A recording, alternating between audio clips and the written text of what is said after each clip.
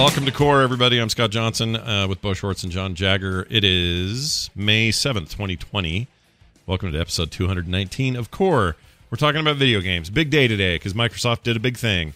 And apparently it's part of a series of things they'll be doing during the non-E3, non-physical event year that we're all having.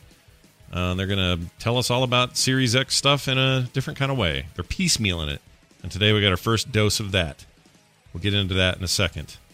Actually, you know what? We'll get into it now. Let's talk about all the Series X announcements. Are you guys down with that? John, do you care? Let me ask you this. You were a PlayStation guy this generation. Do you care what they have to say about any of this, or are you ambivalent to the Xbox stuff? I do care, but I'm also a little ambivalent overall. I'm a little of both because I really like what Microsoft did. You know, they had a real rough start with the Xbox One. Yeah. But I feel like they pulled it together and they've done some really cool things, and that Game Pass is awesome and their philosophy is awesome, and I feel like very strongly about who's leading them, and I like them. I feel very amicable towards them, and I want to like and be excited for the Series X.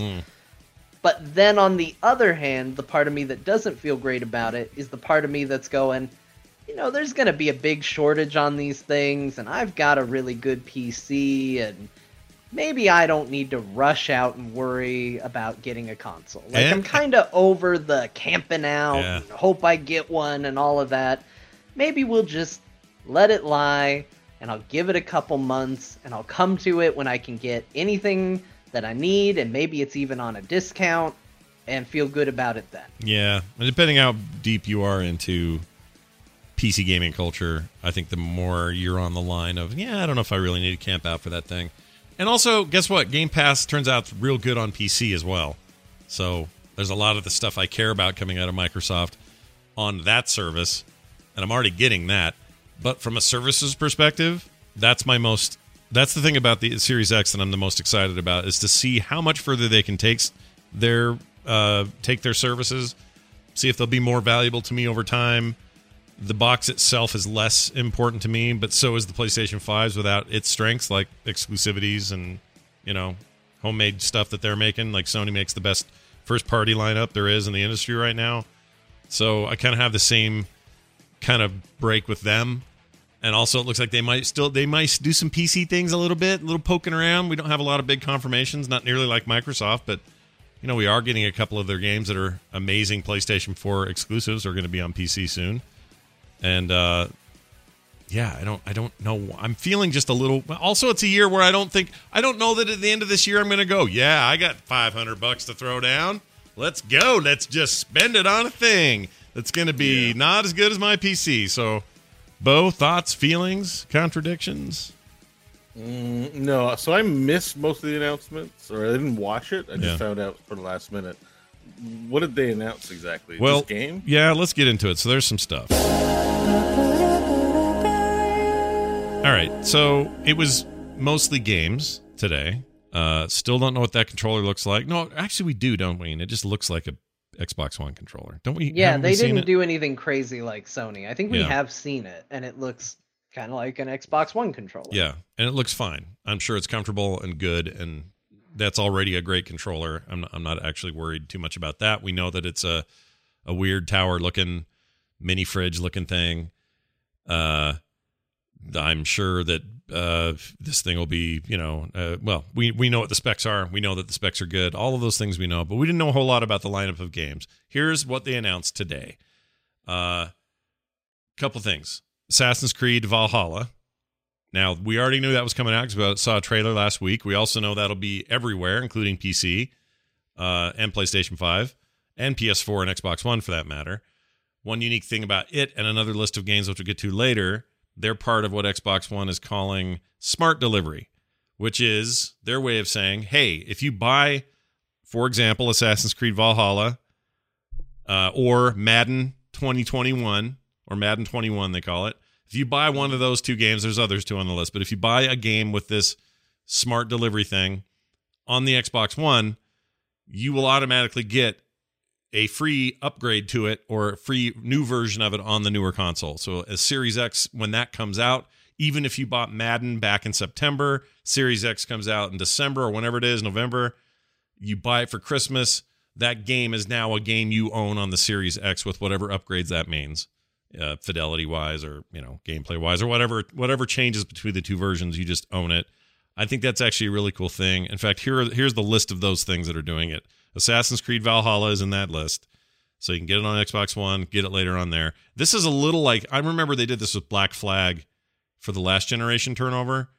You could have, I had Black Flag on PlayStation 3, and I played it, and then PlayStation 4 comes out, and you could get Black Flag on PS4, which is all up-resed and, better frame rate and better textures and everything. You could get that newer version, but you had to pay like $10. So it was like one of these deals where it wasn't like you had to spend another 40 or another 49, and it also didn't carry over saves and stuff like that. This situation is you get it for free if you've already purchased it on the lesser platform or the older platform, and your saves are moved around. So that's rad. That's a very cool thing that they're doing. AC Valhalla, Call of the Sea, Chorus, Scarlet Nexus, Second Extinction, The Ascent, Vampire the Masquerade Bloodlines 2, and Yakuza Like a Dragon. Most of those games, with a couple of exceptions, you haven't heard of, right? None of those are ones you're like, oh, finally, Second Extinction. Check it out. Song? Yakuza Like a Dragon. Hey, Yakuza Like a Dragon. That's not the song I was thinking of. I thought you were going to go, like a dragon. Hey, touched for the very first time. Like the Virgin song. I have to work. The Yakuza is an important part of the Like a Dragon. Oh, I got it. Because it's, Yakuza is an evocative word. It is. And their bodies are covered in dragons, dragon tattoos. Yakuza. Yeah. Keep going. Like a dragon for the very first time. Yakuza. I'm so glad like a dragon. I cut to John at the right moment. He was just going, one more time. Nope. Nope. I know you guys were waiting for that. Sorry. It's all good. So they showed all of these games I just mentioned, these and a couple more. They showed them all in trailer form. They had a dude. The thing started with a dude sitting in a kitchen with a big refrigerator that looked like an Xbox One or Xbox Series X. So they're kind of taking a little joke at themselves about how that thing looks like a big fridge. So that was a thing. Otherwise, not a lot here other than, hey, new games. And a lot of people have said, hey, these games don't look that different than current gen games. I don't know. That's not very cool. And I have some bad news for the world. Are you ready for my bad news? Here it is. Lower your expectations, because this is actually a good thing. We have reached the top of the curve when it comes to high fidelity video game output. There is not much more to get up there, and when we do get up there, and there's more to do, but it isn't going to be in giant leaps and jumps and cuts. It's not going to be like 1991, and then the difference between that and 1998. That was a huge difference in 8 years.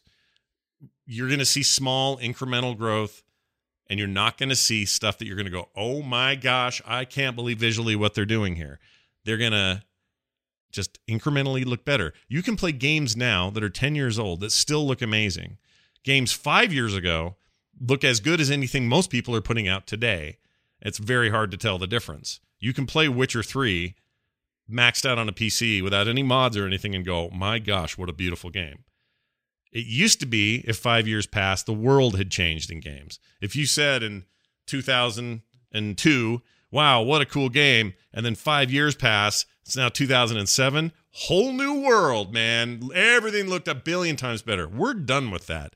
The curve was a steep one for a while, and we are now at the top of that curve, and it's good. It's good to be at the top because so much can be done up here with stylization and also maximum reality and everything in between, and the hardware is very capable, and the real strengths of this next generation are going to be things like less load times and faster this and faster that, and bigger worlds and things that make the overall experience better.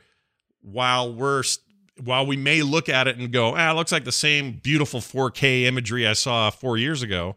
It's okay that it does. It's okay. I mean, that's the part that I'm really excited about, is that, they want to continue to sell you consoles. That's going to be a thing that continues to happen.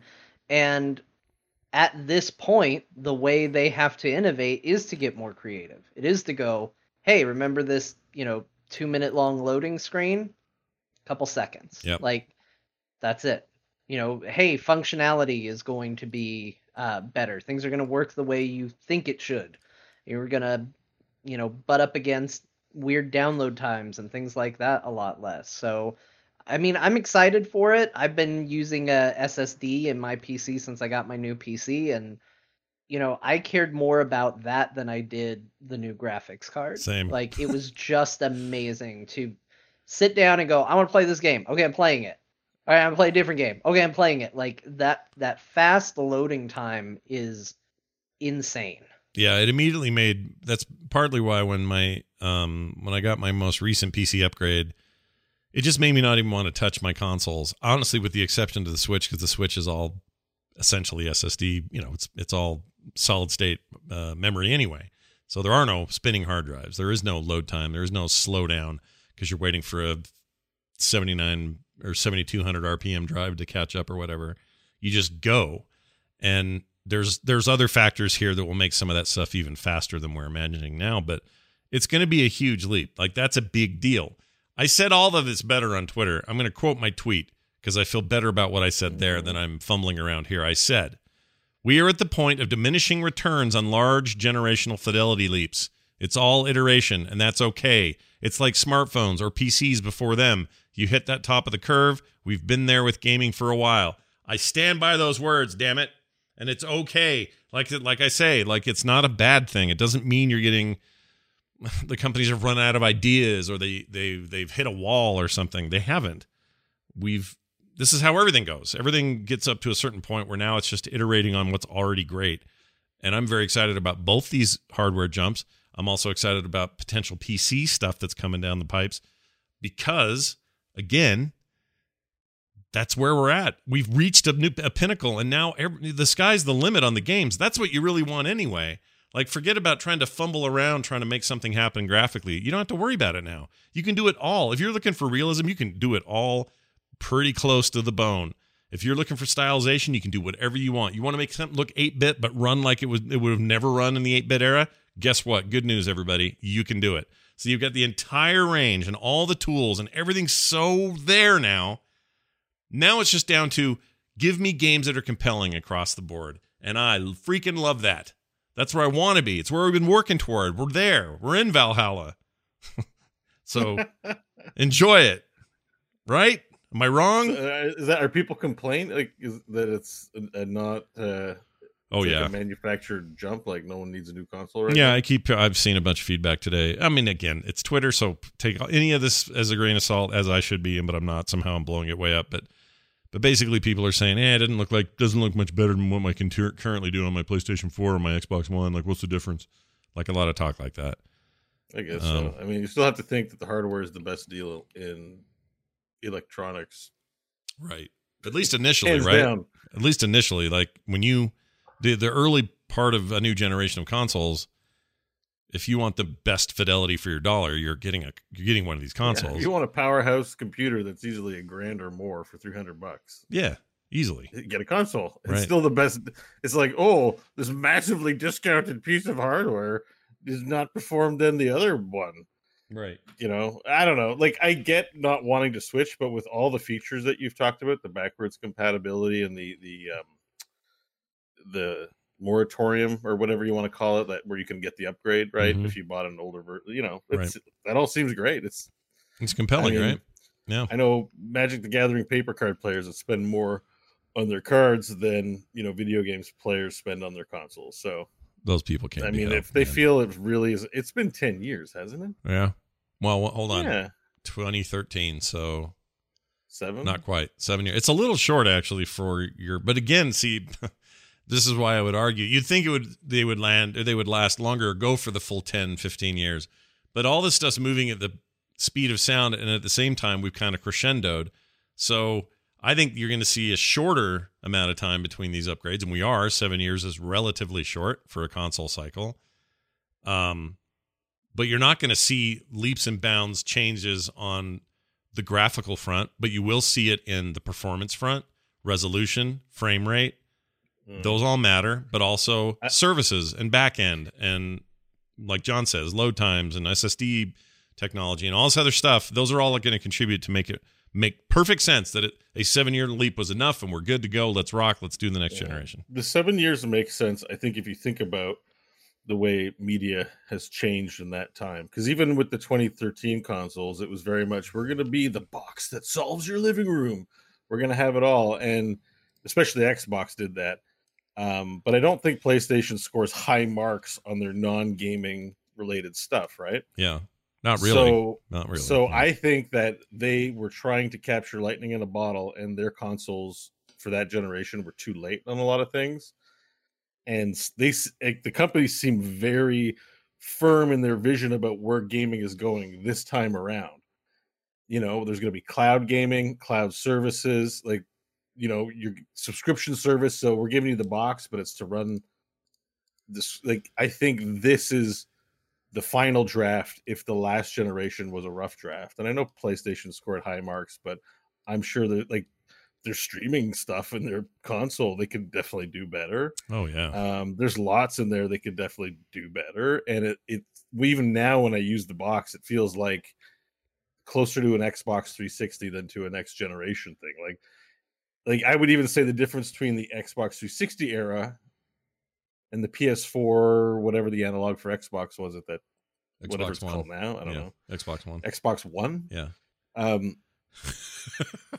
They need to have better names. At least the numbering system makes sense, but it's just Xbox One. Oh, they're terrible. That's terrible. That's why they're doing the Series X thing, because it's basically Series X is not good. Well, it's not that, but you got to remember it's X. But see, that would be memorable. That's true, but they're not going to. That's kind of what they're going to do. I mean, they're having to skirt around a little in the beginning, but this is an attempt to say this is now Xbox, the platform. We're done giving it numbers. We're done giving it iterations.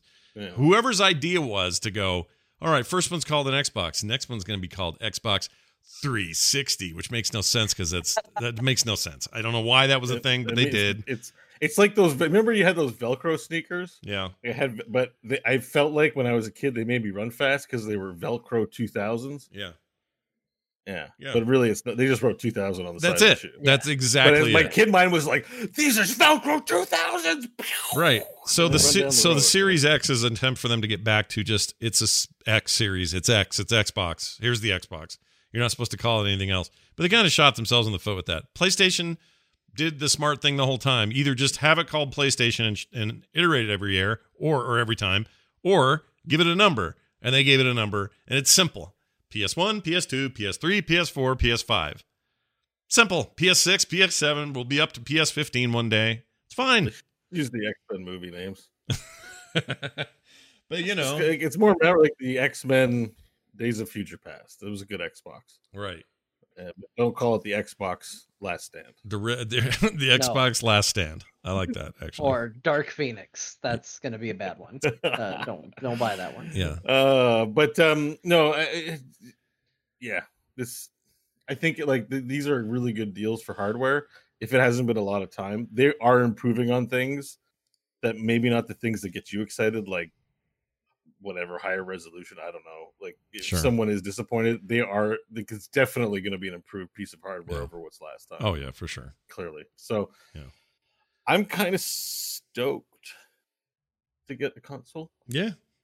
Now that I have the PS4, but I don't think I'm going to be getting the Xbox. You gonna get PS5? Is that where you're gonna go? It depends on the exclusivity of Final Fantasies. Yeah, I mean, Bo has a good point. That's why I hate them. I would want to just pick the one I want, but like if I'm gonna get an Xbox, there's gonna be no Final Fantasy on it. I'm gonna be pissed at Phil Spencer. Don't they do? I thought they do Final Fantasy games on there. No, they did on the 360 era. 13 was on there, and the MMO. Sony grabbed up that exclusivity. I mean, it's not even on the PC. The 7 poison for the industry. I hate it. Well, 7's the remake's coming to PC, but you make a fair point. I didn't realize they'd locked that down. So yeah, but that's interesting. That's where Sony, as much as that may annoy people that Sony does that, it's also what keeps people in their garden, right?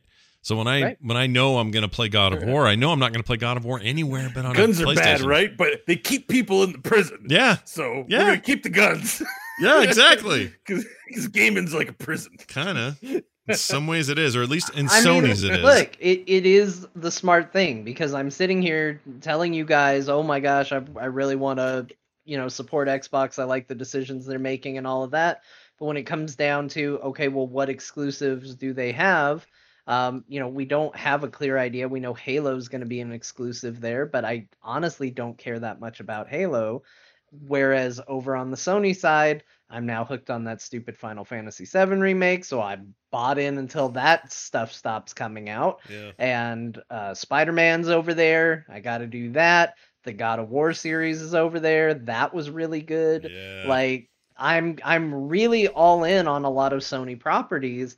And so while I don't really love how they handle things, company-wise, but they have the exclusives, and I think that's something that Microsoft's going to have to figure out, because right now they don't. I look at, Halo and Gears of War, and I'm like, okay, well. Yeah, but see, the beauty of what Microsoft's doing in the Halo Gears of War thing is they're admitting that they can't keep you for that.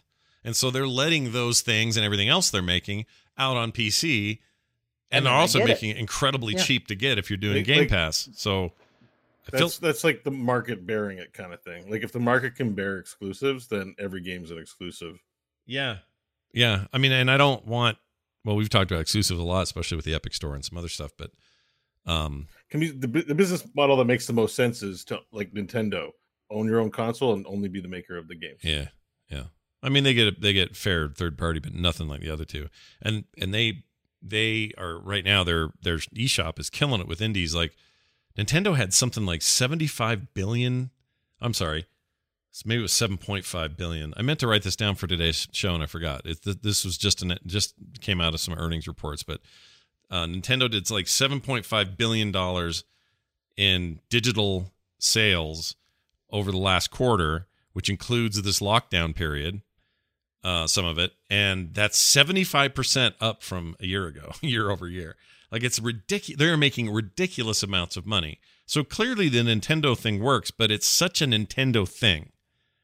Like, I don't dare anyone else to try it the way they do it. No, you got to cultivate your brand and build that up and make that, Nintendo's synonymous with video games for some people, even in the world still. So, you have to have that in order to be able to accomplish it. But I just think that's your most profitable option, right? Yeah, that's where you make the money. And Sony, that is Sony's thing. They also kill it on third party. And when your first party's strong, what ends up happening is people come for the first party and then they stay with you for the third party. And that third party stuff shows up in other places, but you're the dominant platform. And that messes with those games, because then you're like Call of Duty going, well, crap, we can't have separate player bases for all these machines anymore, for all these platforms. We need to combine them all. And they did. Like, Modern Warfare, part of its success is when you play in that game right now, play Warzone or any mode you want, you see right on screen where they're coming from. Oh, that guy's on Xbox. He's on PlayStation. These three guys are on PC. I'm on PC. Let's see. He's on controller. He's not. Like, you can see all that stuff. And don't think not having a controller in there is any kind of advantage. Holy shit. I have had my butt worked so hard by controller using people. Yeah, I think that's plateauing. Big time. To some extent. Yeah, I'm sure that if you take only really matters at like high tier competition. Whatever the best way to play is what all the pros are going to do. Oh, of course. Yeah. But for, every day, you and I, it's probably fine. Yeah. It's all right for us. Sure. But it's I don't know. It's going to be fascinating. They're both on, tap to have all this out soon. Not soon, this year. Sony's got more to say in terms of announcements. They've got more streams coming up. Microsoft, like I said, is going to do one a month, I think is their plan, with big announcements, stuff like this. This was mostly to roll out announcements of these other games. Some of these are already on, like, what game is it? Scarlet Nexus, I think, or shoot, I don't remember which one. Second Extinction, one of those two is already a Steam game. So it's not like it's even none of these are exclusive per se to their platform, but they were showing them off.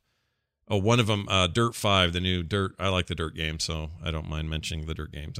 It's one of the only racing games I actually like. But they showed off what looked like a high-end PC build of the game, but in theory, the Series X could easily push those kind of numbers and stuff. It'll be fine.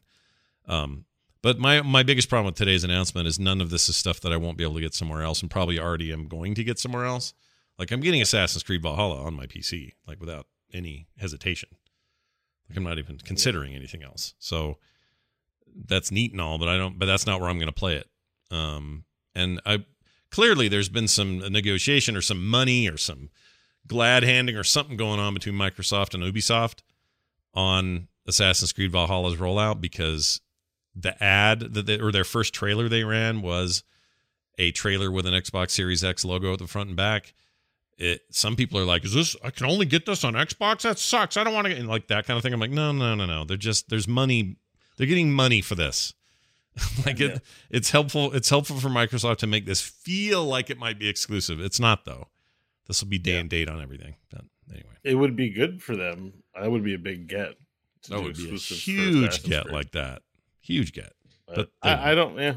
Anyways, I'm glad they don't do. They seem to do less of that on the Xbox side of things, which I appreciate more. Right. Yeah. Right. I don't want to get too deep into that this week. It's kind of a bummer topic that's just me griping. It's all good. How do you feel about, you like Vampire the Masquerade, right? That was the thing. I was watching some of it on mute, and I'm excited. I'm super stoked for that game. It's based on the tabletop game, or do I have that wrong? It is a tabletop game, right? Okay. I don't know enough about it. Yeah, the Vampire the Masquerade is a tabletop RPG. Okay. I mean, we could, in theory, play it someday. Really? I would need to read some of the books, but yes. Yeah. Would I have to get all gothy and everything to play that game? Would I have to be all No. You can just look like the same way you do every week, Scott. Tell him he has to. We can get him to do this. No, he won't do it. I'm not doing it. There's no way. There's no way. Yeah. You're getting in stereo. Yeah. I won't do it. He won't do it. I won't do it. There's no way I'm doing it. We could wear him down. More of attrition. John does have a way of convincing me to do things that I think I don't want to do.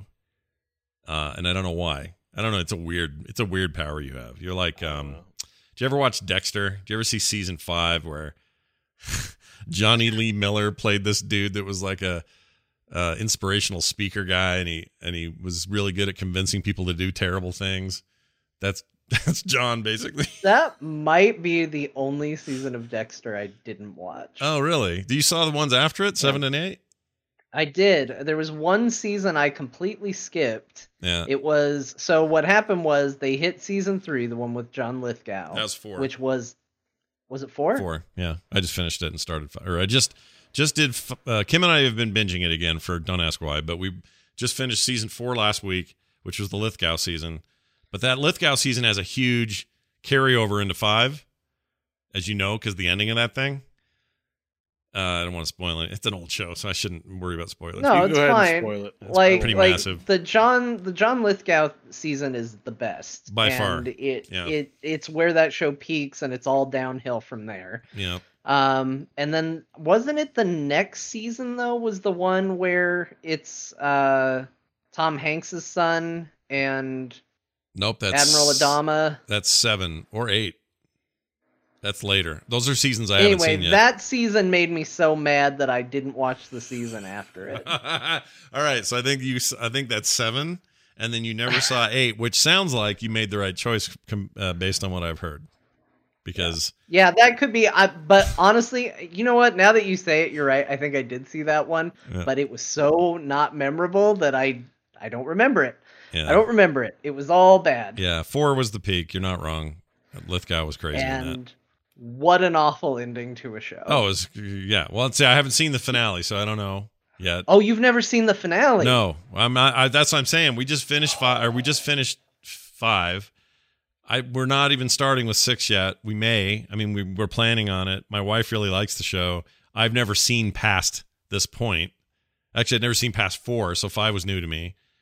And 5 was not as good as 4, but it was still all right. It had its moments. I'm nervous about what everyone says is so bad at the very tail end. Like, I don't know. So bad. Oh, is it really that bad? Is it like... It is one of the worst endings to a show I have ever seen in my life. When you say... Wow. Would you just mean like And you have to get through 9 seasons to get there. Yeah. Well, Yeah. I mean, I'm already, okay, let me ask you this. In video games, this happens sometimes. An ending will happen in a story-based game, and it'll be so annoyingly, like, half-assed or just they didn't do the thing they could have done, or it felt like they ran out of time. Is it like that? Is it? You saved the president's daughter. You are sure bad dudes. Yeah. Yeah. It's a case where you're like, it's bad on a lot of levels, and you can also picture a room of writers all patting themselves on the back at the same time. Like, you see through the content and see people being very proud of themselves. I'll give you an example that is a non-spoiler example. All right. There is a hurricane in that season that occurs, and the hurricane has the same name as Dexter's mother. Oh, Martha? Like, yeah, Martha. Why'd you say that name? It's just like, it's the kind of thing where you just feel like they were sitting around and they were like, we can't help ourselves. We're going to do stupid things. It's just bad. It's just really, really bad. I'm very curious to see what you think of it. But once you've seen the Lithgow season, you've seen where that show should have ended. It is all various levels of downhill from here. There might be some divots where it bounces you up a little bit. And you're like, no. Yeah. I just wanted to call Rusty Nails out in the chat for saying, you mean worse than Breaking Bad? Dude. Okay, I know this stuff's all subjective, but really? The Breaking Bad ending. Like the Breaking Bad ending. But I'm with you. I think it's one of the best finales of a show. I love that finale. It's incredibly good. Bo, explain yourself. So I don't know if I was that extreme. I thought it wasn't the best, but I enjoyed it. I thought you came down real hard on it. Game of Thrones is a turd pile. Oh, he's saying he thought that was a good one. Oh, okay. I 180'd on Game of Thrones. The first time I watched it, I really liked it, and then I watched it a second time, and it's very, very bad. The Game of Thrones one you're talking about? And they threw a ton of gasoline on it to make the ending cool, like with the pyrotechnics and everything. But when you start, because you're like, oh, this show is great, let me start watching from the beginning. You're like, what? Like it's like as if people didn't know the characters wrote the last season. The spy master gets caught tattling. Sansa is, I guess I'm spoiling stuff, so run away. John's like, guess what? There's this huge secret. I'm a Targaryen. Don't tell anyone. And Sansa's like, cool, I won't tell anyone. Hey, Tyrion! Guess what I found out? Like 2 seconds. And it's not even like in game, in film time, some time passed, and then the secret. No, she literally turned around. She promised, turned around, and it makes no sense because Sansa's this tough person from the north. It's bad. Season 6, I don't like the internet vitriol, and I didn't want to be a part of it. Yeah. But I guess I joined the dark side because that season I'm with you. Needs to be wrapped in saran wrap and fired into outer space. It was clear. Bomb on it. Knowing what we know now about contracts and who was itching to leave and everybody kind of running out of steam, and they had to cram all this into a 6-episode season, and the previous season was already crammed into 6 episodes. Like it all makes sense why it was bad, but it was bad. It was a bad final season. It was bad. Yeah. There was some cool stuff in it. I enjoyed watching it, but at the very end, I was disappointed. Although I will say, there's a lot of people that hate the pace of like the last seasons and all that. I actually really liked that pace. Really? By the time I got to that season, I was like, I'm so done with this. We have to go somewhere, so it's going to be 5 episodes of walking. Like, hell yeah. She wants to go a place. She got on boat. She's there.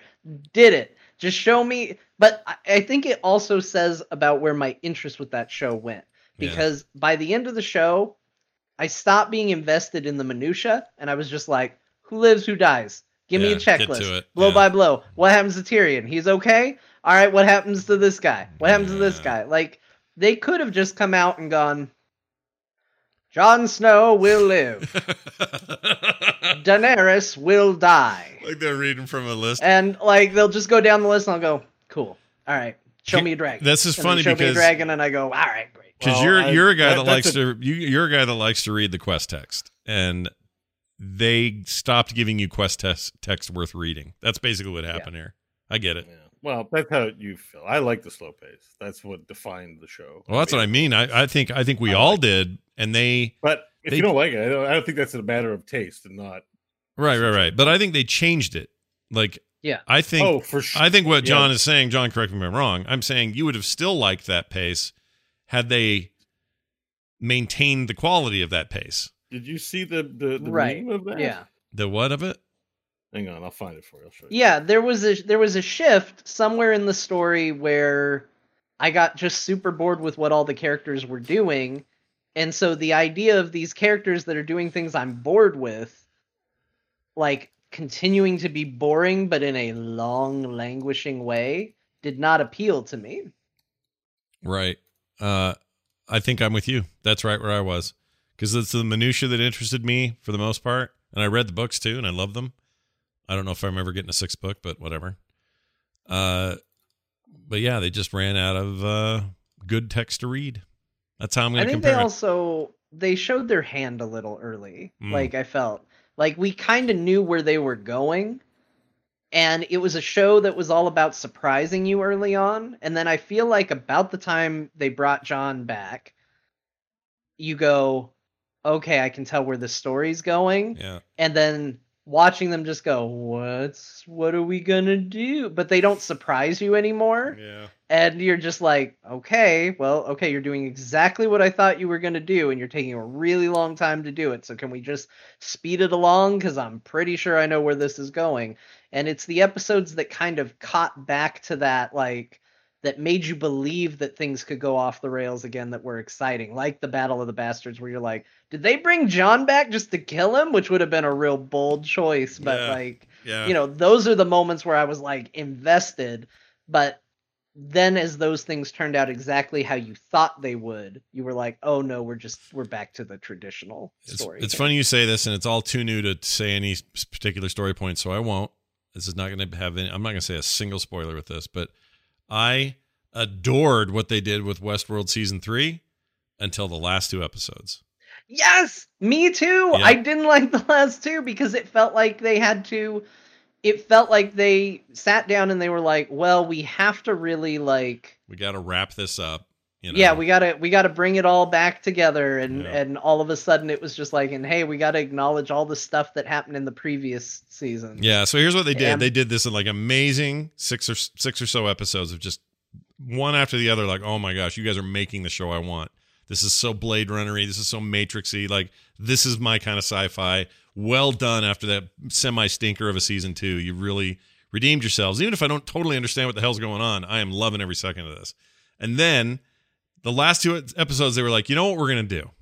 We're going to fill the next 2.5 hours with nothing but John Wick-style fights and some monologuing and a couple of swords, and that'll be it. Like, that's kind of all they did.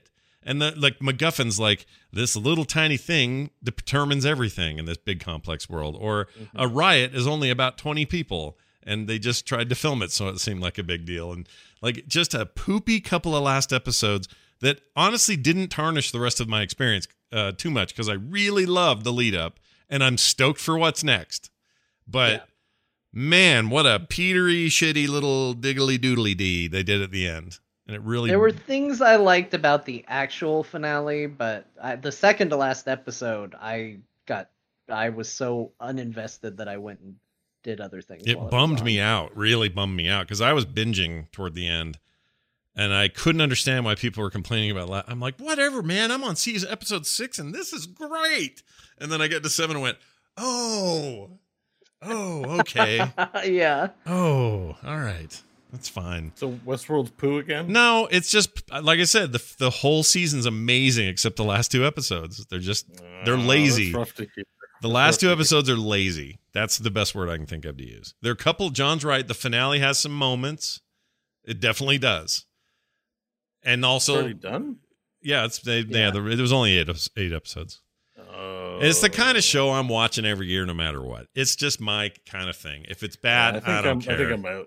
You should watch it. You should watch it. You like Blade Runner and cyberpunk stuff. You should totally watch it. I watched the first 2 seasons. I'm just not... Yeah, but see, this is what I'm saying. I hate when half of its show was good. Let me tell you this, though. I know, and I realize that. Oh, this is so weird, because John was doing the same thing with me. He was telling me, "Oh, I know 2 is rough, but man, where they're going with this is working." And he's right. The cyberpunk stuff they do totally works, and it's fascinating. And I want to know more. And the whole big questions of the season of, free will and people and this projection models, and that stuff is so much fun. I just don't think they stuck the landing, but it was still worth the ride. I enjoyed. It's like 7 hours of your life. It's no big deal. Yeah, it's no big. I'll probably watch it at some point, but it's just not a high priority. It's going to be it's going to fill time when I don't have anything else to watch. Well, so I'm watching Community. I'm redoing a rewatch. So nothing wrong with that. That's my thing now. Nothing wrong with that. That is an okay thing to do. All right. That's Streets Ahead, if you will. Yeah. If I thought I had I do. Here's something for you guys. Hold on. RoboCop es muy caliente. All right, I just want to put that in there. Scott Fletcher announcing that RoboCop is muy caliente, and he is, and he's also joining the Mortal Kombat 11 roster as part of their upcoming DLC, which includes more story. Really? Yep, more story, more characters, and RoboCop. RoboCop doesn't appear. I mean, I thought Scott was joining the. No, Scott Fletcher was joining. Okay. Here, I have more. Drug lords are launching weapons of terror. We must fight back. Your telephone is linked to my weapon system. All right, that was an old commercial in the 80s. Awesome. It's when they were trying to turn RoboCop into a kid-friendly thing. Remember that? Yeah. That was weird. I loved RoboCop as a kid. That rated R, almost rated X movie was one of my favorites to watch as a child. Yeah, it's something I else. loved that movie. That explains a lot about you. Just kidding. No, that movie's great. It's my favorite Verhoeven movie. I really like Total Recall too, but I think RoboCop takes the cake. But I love that he's in it because Mortal Kombat's freaking weird, and of course he's in it. And how dumb is that? So, of course, and it's great. And John, you're getting this DLC. I know you are. I am absolutely getting this DLC. They had me with more story mode, so I'm very excited about that because that's the thing that I engage with. That's the part of Mortal Kombat I enjoy the most. So I'm really excited to see that. And based on where that ended, it was a really funny, kind of to be continued.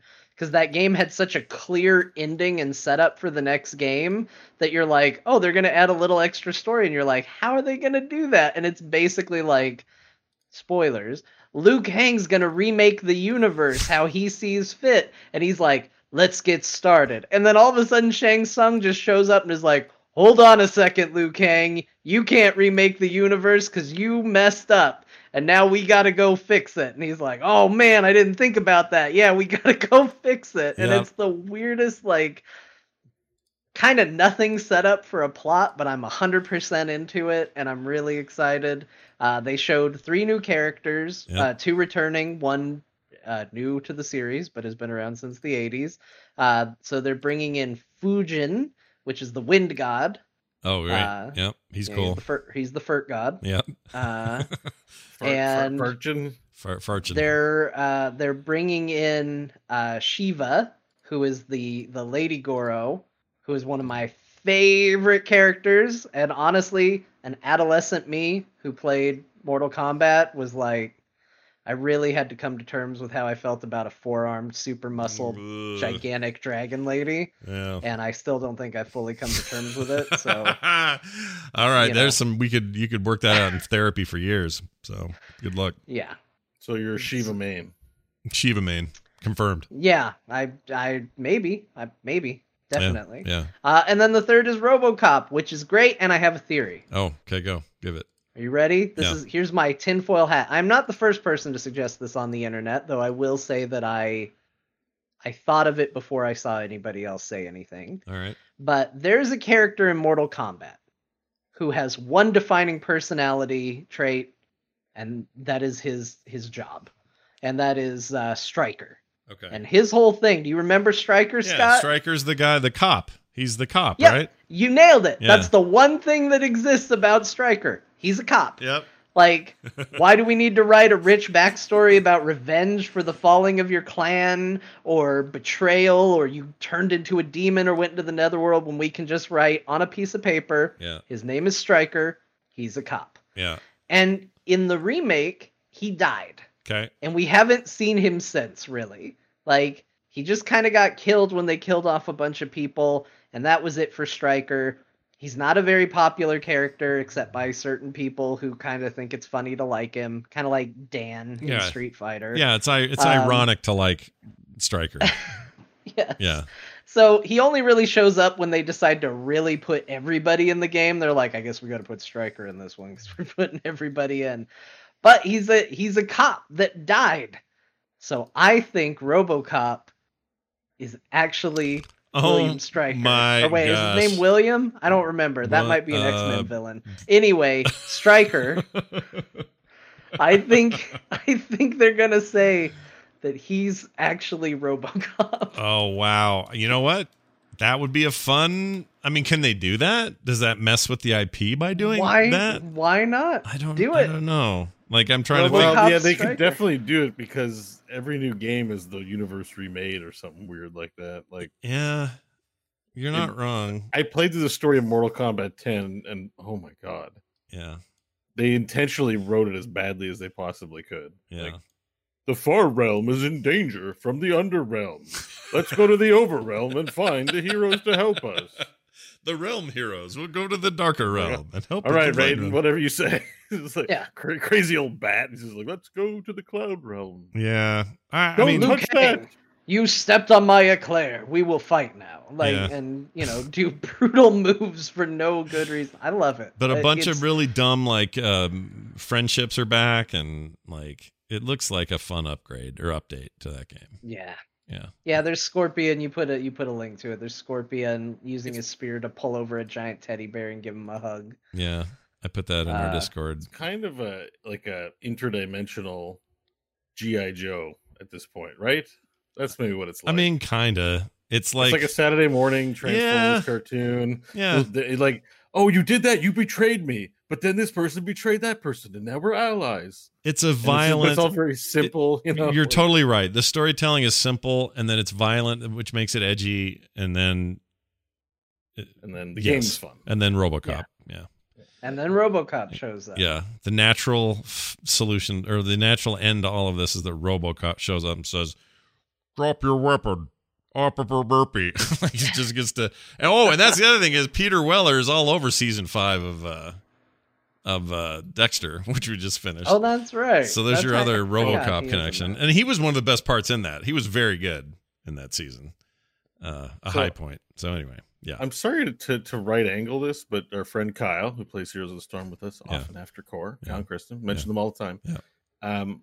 Put a trailer for The Ascent what's the Ascent? in our Slack, and I want to ask you, since you watched it, I seen a little bit of what it looks like, and it looks interesting. It was part of the presentation. Do you remember this? One of the trailers from the Xbox presentation. Yeah. Yeah, this is a It looks scary like a game. 4-player multiplayer deal. It's a scary game, right? Or do I have that wrong? No, it looks like Smash TV. Let me open this up. I do like Smash TV. Ascent. It's like a top-down dual stick shooter, but it looks like Cyberpunk action RPG The Ascent unveiled during Xbox. Oh, there it is. Oh, look at that. So it's a top-down dual stick shooter, your favorite, Yeah. and it looked like, and I only watched it really briefly, it looked like it was multiplayer.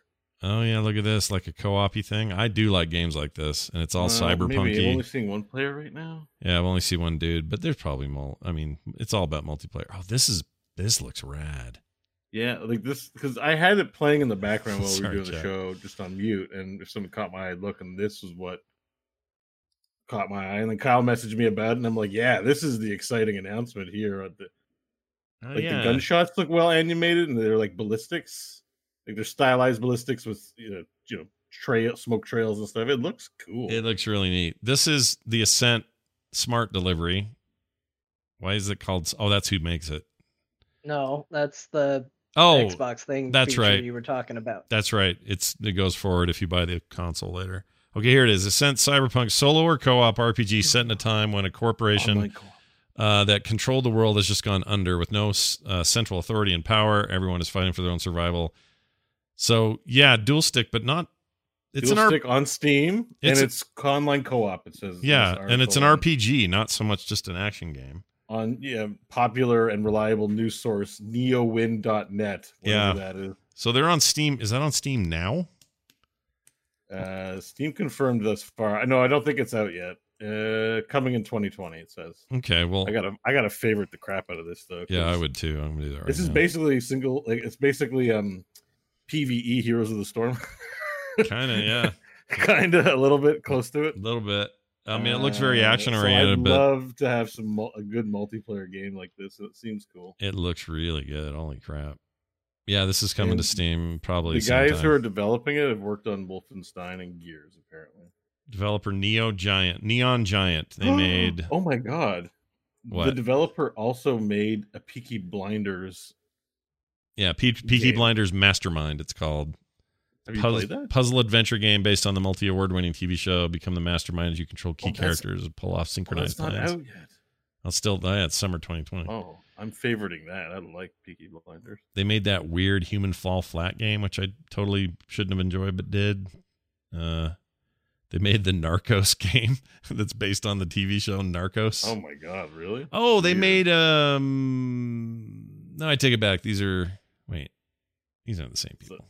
Never mind. I've Neon run. Giant. It's called. Yeah, they. So Curve they Digital. might be showing Curve Digital. Yeah, They're this is showing the Curve this is the Digital's games. publisher. Wow. Yeah, they don't show. I hate when you do that. I'm clicking on the developer. I don't want to see the publisher's games. Yeah, maybe this is their first. So what are you gonna do? Yeah, this is their okay. first. Actually, this is the first game they Yeah, made. I think they were like an outsourced contractor group. It says in the article I'm reading they worked on Gears and Wolfenstein, but it's probably like a third party contractor deal, right? You know, just Well, there's something very Gearsy about the beefiness of this combat. It looks neat. good. I mean, I'm super into it. Yeah. Plus, it's cyberpunk stuff. You love that. It's cyberpunk. It's multiplayer. I'm always trying to find good games that we can play, like get back to Vermintide 2, things like that. You know. Yeah. There was another one like that, I think, called Helldivers. Oh yeah, I have Helldivers somewhere on a hard drive. Which is also another one I looked at that's sort of similar. Super hard. Helldivers is punishingly hard. Not that we couldn't play it. Yeah, but you know, hard by yourself, but with a team. Yeah. And pull together. Right. Play as a team. Victory. Yeah, that's right. To true victory goes the spoils. Okay, well, there's that. MK11, RoboCop, catch it. Star Wars Jedi Fallen Order gets free DLC. That's pretty cool. It'll be the first in a series of games also. That was confirmed. Also, their profits were way up, but I couldn't figure out why. Like EA's profits for the EA? short term. Yeah, this last quarter it has to be like Apex Legends money, because what else have they done? Fallen Order. Fallen Order was a part of it. That was last Fallen year, Order, though. they were touting did extremely well. Yeah, but that had to be. That's not this quarter reporting, is it? Hold on. I don't think that's like last year. That would have been This fourth quarter would last be year. January to March, Yeah. right? Oh, maybe it was January to March. Is it? No, I don't that know. was in the fall. I don't know if that's It's one of those or November. not, but it did. They did good. Well, on my PlayStation, I saw a whole bunch of FIFA 20 stuff. I don't know. Yeah. It's just Well, crazy. The DLC is free, and it's kind of, but it does add a feature that I thought really needed to be in there, which was you unlock a bunch of cosmetics throughout the game. There's no way to start the game over and have those, so they Oh, put that in. so it's like a new game plus kind of add-on Yeah, thing.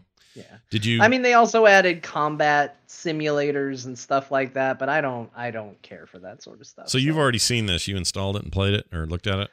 I haven't, because I played through the EA thing, so I Mm. never actually bought the game. Mm. And all of this is stuff you get if you play through it again. So I thought about buying it while it was on sale, because they did put it on sale, but I would lose my save, so I would have to play through the game again just to get the things that I can now play through the game again with. Wait, So, you lose your save if you? I thought you got to keep your save if it was. well, if I bought it on Origin, I'd probably be fine, but I wanted to buy it on Steam. Oh, I get it. I don't mind buying games in a lot of places, but Origin is probably the last place I want to buy a game. I get that. If it's on Steam too, I'm saying I'd rather. And there's probably a way. There's probably a way, and I'll bet someone's written it up somewhere. I bet you could move your saves, assuming you have them on your drive still, Yeah, probably. from there and figure out a way to put them in the Steam folder hierarchy and get it to work. I would think. Maybe. Mm. Maybe. Yeah. I have to look it If up. I end up getting the desire to play through that game again, I'll probably just resub for a month. It's cheaper than buying the game even discounted anyway. So, Yeah, just rent it for another month. Yeah. This is a crazy world we live in. All right. That Valhalla trailer dropped last week. It's really amazing. You should go watch it if you haven't. It got Bo wanting to day one buy an Assassin's Creed game. These games are RPGs now anyway. They're basically historical Witcher games. They're really good. Like the last two have been fantastic. In particular, Odyssey was just amazing. This looks great. Can't tell yet if there's a female protagonist option. I hope there is. Is they there? Confirmed it. Yeah. Oh, good, because they don't make it very clear. That's good. Good to hear that.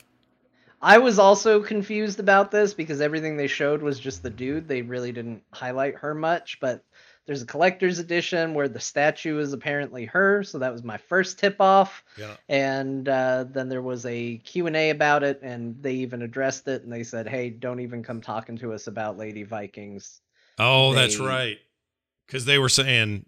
Yeah, they had a really good preemptive statement about that. And now that you've mentioned that, I remember, oh, yeah, well, of course they're going to have a female version. And the reason it matters, we're not all here going, oh, please make sure that we have equal. We're not, that's important stuff, but that's not why we're saying this. We're saying this because Cassandra in the last game was amazing. She was one of the greatest female protagonists in a video game I've ever played. She was incredible in there. And it was a combination of her story, her characterization, the way that they handled her story, and also the voice actress was killer. Like, she was just so good. And the guy was a lump. The guy freaking sucked. Yeah. Oh, my gosh. He was I hated every time he showed up. Yeah. Was he that bad? He was so... Like, are you guys being like, it's fun? Well, fun to bang okay, on? here's the problem. There's two things working against him. One, he's not as good as Cassandra, which is part of the problem. But the other characters showed up in your game depending on which one you pick. So if you played as Cassandra, he was still in it as your brother. Yeah. And vice versa. But the role they played in the game, if they weren't the playable character, was an antagonistic role. So not only does he show up and I get to hear him and go, ooh, glad I'm not that guy, but he's also a bad guy. And he's played like a meathead. He just comes in and is just like, and then throws a head on the floor, and you're just like, oh, okay. Yeah. You got this rich character with a lot of depth, and then you got head throwing guy, and he just didn't impress. He's just kind of a meathead. And if you played through the game as him, I played a little bit of the game as him, and he just didn't have the spark she did. She just was so vibrant. There's something about her. So I'm not saying that maybe this next game, the girl's a dodo and the guy's amazing. I don't know. But all I can say is Cassandra stands out. And I mean, really, in like the last decade of protagonists, she just stands out big time. And it's just high praise because you're not just like, she's better, play her. You're like the best female gaming protagonist in the past 10 years. Yeah, for a long time. I mean, I'm trying to think of another one and I can't. I'm sure there's others I'm not thinking of right now, but she really stood out for me. She was awesome. Okay, there's rumors floating around about Mass Effect HD coming out, like a remaster of Mass Effect. That's great, and I'm sure it's going to happen, but that's not what I want to talk about. I want to talk about, after playing Gears Tactics, I want a Mass Effect Tactics game. Like, yes. bad. Yes, I do. How perfect would that be for that universe? How amazing would it be? I hadn't thought about this, but I'm 100% on board with this idea. I want a Mass Effect anything, really, except more of whatever they were doing with Andromeda, which is almost on a list of things I won't talk about or pretend doesn't exist, like if they were to ever do a fourth Indiana Jones movie. So a Mass Effect Battle Royale is what you're saying. Yeah, I would play it. I would absolutely play a Mass Effect Battle Royale. Honestly, the multiplayer in Mass Effect 2 and 3, or I think it was just 3, was really, really good. Yeah. I really loved that multiplayer. Yeah. That was I thought that was the strongest point of 3 in general. I thought 2 was the better RPG action hybrid single player experience. And I think 3 was a better multiplayer game and was okay on the story stuff. I think the first game was an experiment that wasn't great at anything except being an amazing universe. But mechanically it was kind of rough. 2 is so perfect. 2 is just a perfect video game. And then 3 was almost okay enough. And then Andromeda was poo-poo. And if they're not going to make a proper one, then make a tactics game, overhead tactics game. After playing, if you play that Gears tactics game, you're going to walk away from it going, ooh, how cool would it be if we just did this with Mass Effect in mind? See, I know what I need from Mass Effect is I need Mass Effect to still be Mass Effect, the universe, the story, the characters, all that, I need the game to play more like Borderlands. Oh, If interesting. you're gonna walk around with a gun and have special powers, like I just need it to play like a better shooter that's not laggy and crappy. See, I felt So like I 2 tried was playing that. I played Mass Effect 2 a few weeks ago. Yeah. That game didn't age too well. Really? I stopped playing. Yeah, I'm like, this is I have such it's feelings not for good 2. anymore. I have such feelings for 2 that shocks me. I mean, I haven't played it in a while. So I mean, I like the opening. Like the game and the story is great. That's aged well, but the gameplay I'm like, this is unfun. Like I am not having fun controlling this character. I don't want to do it. I think Andromeda, the one nice thing I can say about Andromeda is it played really well. Like Really? the actual like controlling your character and shooting. But here's the thing, Bo, you have to keep in mind it's not a shooter. I'm not looking at it going, boy, I hope this is like Borderlands, which is probably the wrong shooter to get me on board with. Okay, But so let me just cut it off there and just say, I guess the kind of I'm talking about the responsiveness and crispness of the game, and I'm like, I felt Final Fantasy VII was crisp, and it still stands as an RPG, and Mass Effect is a shooter RPG hybrid. So I just want the game engine, and the mechanics to be crisp. And I find Mass Effect. I didn't have any issue with that. So yeah, I mean, I don't know. Everyone's going. It's not an objective statement. For me, I find it to be uncrisp of a game. I would have to go back because maybe you're right. Maybe some of that stuff hasn't aged very well. I just remember coming away from 2 thinking I may have played one of the greatest video games ever made. Yeah, I think honestly, Scott, I think if this is true, if they put it out, I think you should try, because I know you kind of skipped 1, right? Like I don't think you ever played fully. No, through not 1. fully through. It just there were so many. That thing felt like a hitchy mess to me, so I didn't finish it. I think you should try playing through all of them again, because I'm with you on 2, but I'm going to tell everybody right here, controversial opinion, Mass Effect 3 is awesome. It is just as good as 2, and everybody who tells you otherwise is lying to you. Even story. You think story's as good as 2? Yes, the story is just as good as 2. I fully stand with John. And here's what I'll say. Okay, first I will put a slight disclaimer because people get touchy about Mass Effect, including myself, because you can hear the passion in my voice. Yeah, excited. But the original ending had a lot of nonsensical things in it that just didn't add up in my head. You're running down a hill with 3 of your party members. There's a big explosion and 2 of your party members disappear for some reason, and then for some reason they're up on the Normandy later.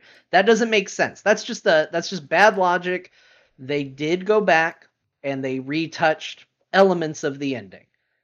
Once they did that, the ending is fantastic, because Mass Effect 3 is an ending. That's what the entire game is. The entire game almost has too much, what a coincidence, I bumped into Lady Reporter I've punched in every game up to this point, and here she is again, and I can punch her again if I want to. Like, you just are constantly tripping over the consequences of your actions through the entire game. So anybody who says your decisions didn't matter is full of shit, because that game literally is you dealing with the consequences of your action. And what people ultimately didn't like is they didn't like the choose your own adventure, pick A, B, or C of the ending. But at the end of the day, the story of Mass Effect 3 was, what do we do with the Reapers? You have one faction that wants to destroy them. You have another faction that wants to control them. And what you learn through the course of the game, if you're paying attention, which I think they could have done better at putting forefront, is that there is a third option to end the cycle permanently. And that's what it's about. If you pick the destroy option, you're siding with the idea behind what's been done before, what the ultimate goal was, and you do succeed, but there's consequences. If you pick the control option, you're basically doing what the Elusive Man and Cerberus wanted to do, and that's what they said was the right path. If you find the third option and you choose that, you're finding a way to break the cycle of Mass Effect. And while that may seem like it's just pick 3, that's just the final decision. The entire ending is the consequences of that decision. So I think it's good. I think it's true to the story they told. And I think you all would be pleasantly surprised if you went back and didn't go in with a bunch of high expectations that I don't think any game could have lived up to, and tackle it again. That was a brilliant expose that I almost completely agree with. It screwed up. I should have played. I would just say that Mass Effect 3. I should have played that for the whole thing. Sorry, Bo. Go ahead. Yes, it should. I just say Mass Effect 3 is like 10% worse than Mass Effect 2, but they're pretty much the same. Yeah. Okay. Yeah. That's but fair. but everything John said is like it is good. Well, people that hated it, like again, all this is subjective. Obviously, just Mass Effect 2 was like who that hated era's version of memeable. Like it had a lot of stuff people got excited about, and a lot of people played. And I don't think as many people appreciated 3. I think John's right. It wasn't. 3 received all kinds of heat, and I thought it was better than the heat it was getting. I like 3 a lot. Yeah, I mean, I remember you have to save Garrus at one point. I mean, there's a lot of memorable stuff in there. I think that's where I finally made love to Garrus. Oh, geez. But all right, he's ribbed for your pleasure. That guy. Got to be careful. Watch out. Yeah. Well, I wonder about that. A lot of sharp edges. You know? A lot of sharp edges on a Turian. Yeah, he's all. That's potent. what I was thinking about when you're doing the like priest thing makeout and it shows a weird cutscene. I'm like, that probably hurt a human. Like that's gonna hurt. That's and no good. It's probably sharp too, like that. Like, do you want to blow your mind a little bit more? If you don't hook up with Garrus, there is a canonical romance that can potentially occur in that game. He and Tali hook up. Oh, really? I like Tali. I like Tali a lot. If both characters are alive and you don't romance either of them, there is a scene where you are walking through the Normandy and the door opens and they're real close to one another and they back away and start going, hey, Commander, we're just hanging out in here. What's going on with you? And they start playing it off like, oh, no big deal. Wait, 3 is a good 3 is a good game. But she's wearing like a bee mask or something. How does she do Well, that's anything? what I'm saying. Like, her suit gets hooked on any of his jaggies and you got an issue. You got babies coming. Yeah. Maybe just rip my ventilator apart and we'll have babies. Yep. Is that how it works? When a mommy has her ventilator torn destroyed off by her husband? Yeah, then they make a baby. All right. Also, a quick correction. Last week we said that Last of Us 2 leak was a disgruntled employee. Actually, everybody was saying that. Turns out it wasn't at all. So it's not. It was just a gruntled employee. It was a gruntled employee. Just a gruntled leak. A leak of like typical leaks. He wasn't disgruntled. He was gruntled. He was gruntled. Yeah. Like we're all often relatively gruntled. Hey, Tom, I almost call him Tom. Well, I did call you Tom. John, someone put your whole Mass Effect 3 defense in a single clip. You should spread that around like the gospel, man. Look at that thing. Yeah. Just sitting there now. I think it's good. I think people should check it out. That's the thing is if you talk enough about Mass Effect 3, you hear different stories because that game is wildly different depending on what happens. You just don't realize it because the story you're being presented is your story. Yeah. Wait. We're just one step away from like the Mass Effect 3 game you played was as good as what you put into it. It was a reflection of yourself. So if you were disappointed by Mass Effect 3, then you were disappointed in yourself. In you. Because ultimately, Mass Effect 3 is a mirror to the soul. I agree with this. This is 100% right. If I could only make one tiny request in the midst of all of this, if anyone in the chat could actually clip John doing that little clap he was just doing and send that to me so I can make a GIF, that would be wonderful. Thanks for doing the hard work that I can't do. Perfect. All right. That's pretty much it for that. Hey, once in a while we like to bring up some stories that are related to Heroes of the Storm, the show that originally started this show, even though we don't talk about it anymore. Cassia and Tracer getting reworks. Now, this is interesting. As a Tracer player, I like Tracer a lot. Cannot stand Cassia, so maybe I'll learn to like her. What are they doing, Bo? What's the change? I don't know. I found out literally 15 minutes before the show. I'm excited. So I can't report on it, but I'm excited for it. And yeah, we are Heroes of Storm show, so I thought I'd spread the news. Mm-hmm. I like that Bo just presents it as like, it's what we are. Now, I know we haven't talked about it as much. No, sorry. We get sidetracked every now and then. Yeah, I misspoke. I'm gruntled. I know it's been almost 2 years since we changed our format, but let's bring it up. No, it's okay to bring up because Tracer, I like Tracer a lot in that game.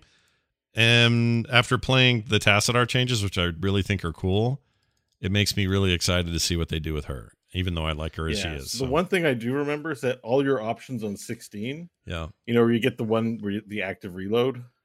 Yeah, that's moved to like 4, I think, which is Oh, wow. 4 or 7, which That's is kind exciting. of cool. Yeah, so they're pretty big changes. They're the ultimates I don't think have changed for either of them, but everything else is pretty different. it'll be But amazing. enough about that. Let's talk about how they buffed Artanis. 'Cause Yeah. they buffed Artanis. Did they buff really? him? Yeah, I didn't look at the small stuff. I missed the It's not buff small bow. because he was I suffering. mean the in non-rework. non-reworks. The non-rework, sorry. he was suffering in his win rate. Oh, So he got buffed, which is exciting because I already liked him. So I was already in. well, they nerfed Chrono Surge. What did they buff? They You buffed. didn't nerf Chrono Surge. How do you attack figure? speed bonus reduced from 75 to 40. Nah, he doesn't need it. He doesn't. Base Prism slows the enemy movement speed by 30. Oh, that's where they put the 30. Well, your net loss of 5%, but I think the slow is probably better than the speed. You think so? All right. Yeah, because you're not outputting DPS if the enemy's outrunning you. So the fact that they're slowed is kind of nice. That's a good point. Yeah. I'm very excited about that to hear that because I like him. So, but buff him all you want. Just don't nerf him. Oh, What are you saying? there's. Are you talking? Sorry, I'm looking at the notes now. I'm getting super into it. There's a new his marksman talent was changed to Protector of Ire. That sounds like a thing he would do. But it's percentage based increase to his attack damage instead of a flat increase like most marksmen. So that's actually really interesting because potentially a lot of upside to the power on that. That's cool. I'm down. Yeah. You got me. You had me at buff. All right. Well, there's all the heroes news we have for you today.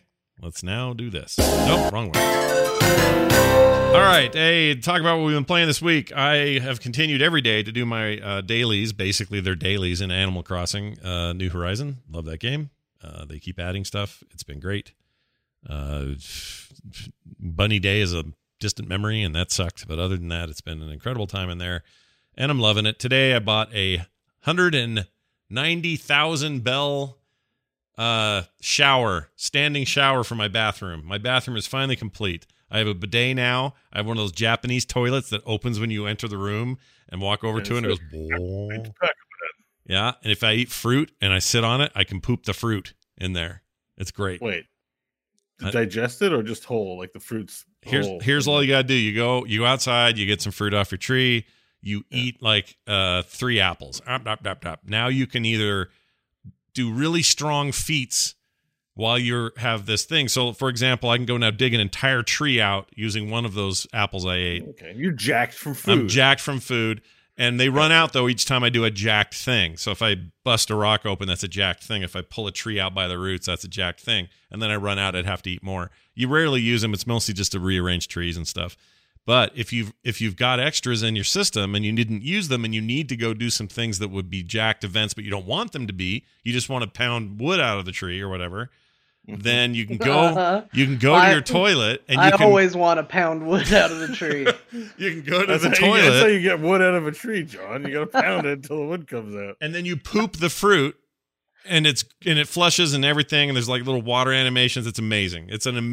That game is amazing. And So if the fruit comes out whole, like it's recycled whole. yes, it does. Yes. Look, I think what Bo is trying to tactfully say is, how much do you see? You don't see a turd. But it's not covered in turd. No, they don't do that. Like, if I okay, eat cherries, is the I'm not toilet sure. red? What's going on? No, none of that. You don't get any kind of the fecal is not Can you poo with the toilet seat down? you can no, you have to set Can the you toilet poo seat in the has back and make an upper decker. No, you can't do that.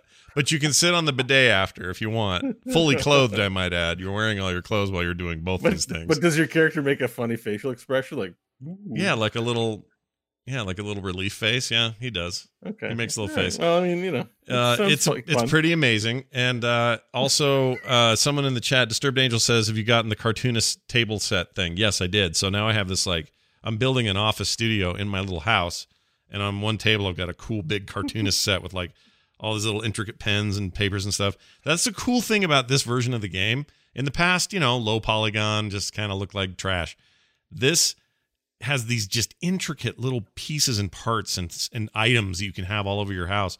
So if you buy like an air freshener and your dude clicks on it, it like shoots up a little transparent little poof of stink into the room. If you've got like a shower head, you turn that on and it just runs water into the shower. You got, this is the greatest thing. There's a rotating, oscillating fan you can get.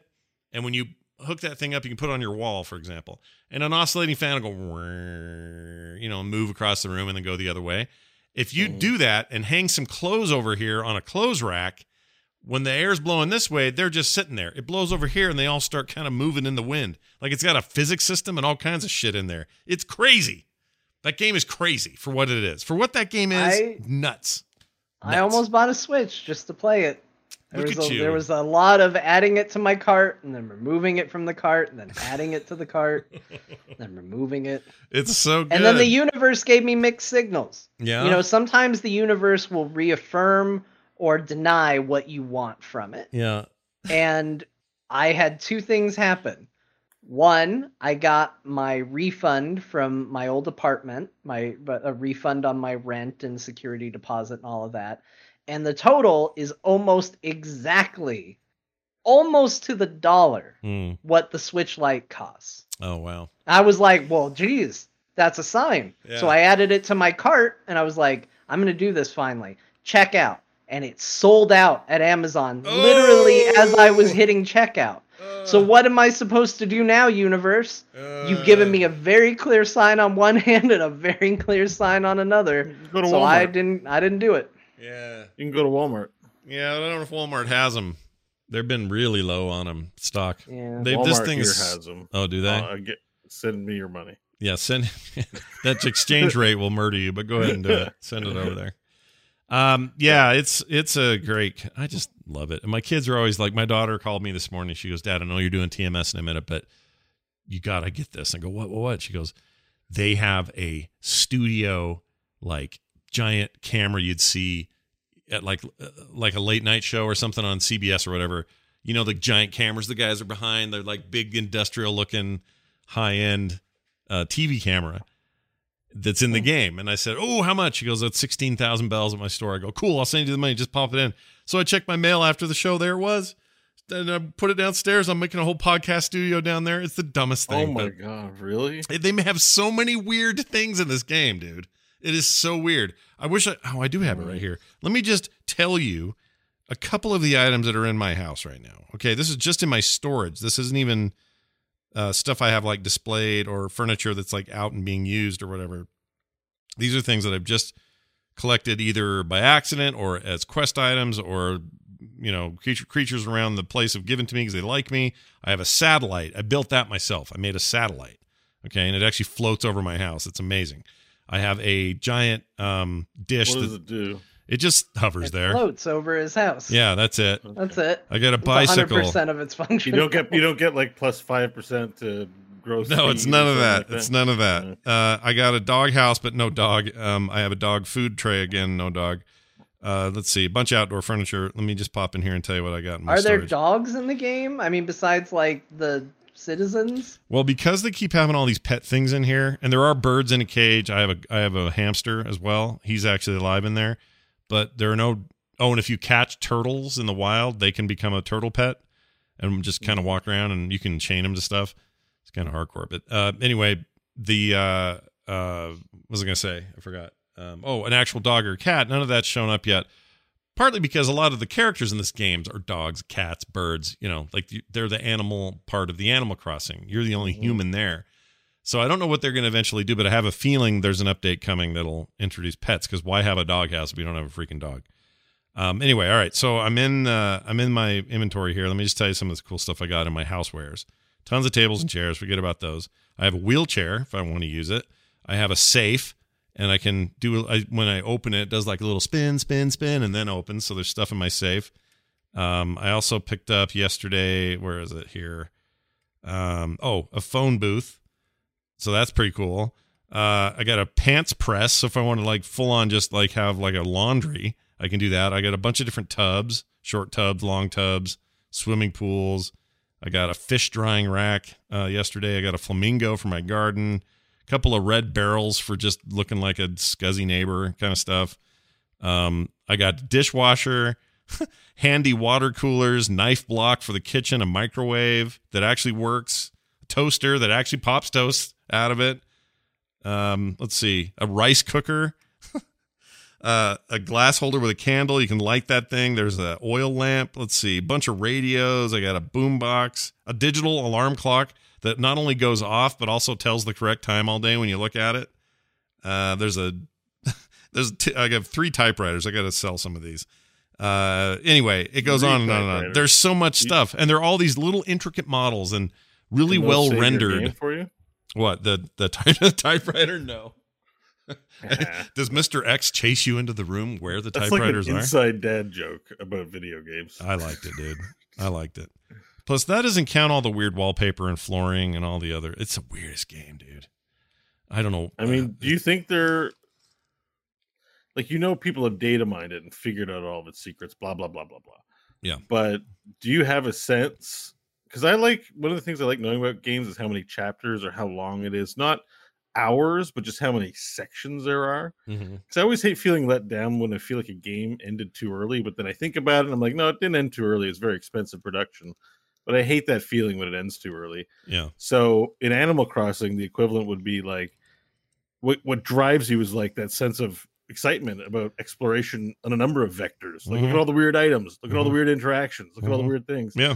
Do you have a sense of like how long that is left on that road before you start running out of surprise and awe? Well, I feel like the games have progressively, as they put out new ones, like older versions of this, older Animal Crossing games in the series, that line's got longer and longer. So in the early ones, it was novel and fun, but after a while, you'd be like, all right, I think I've seen what this thing's going to do.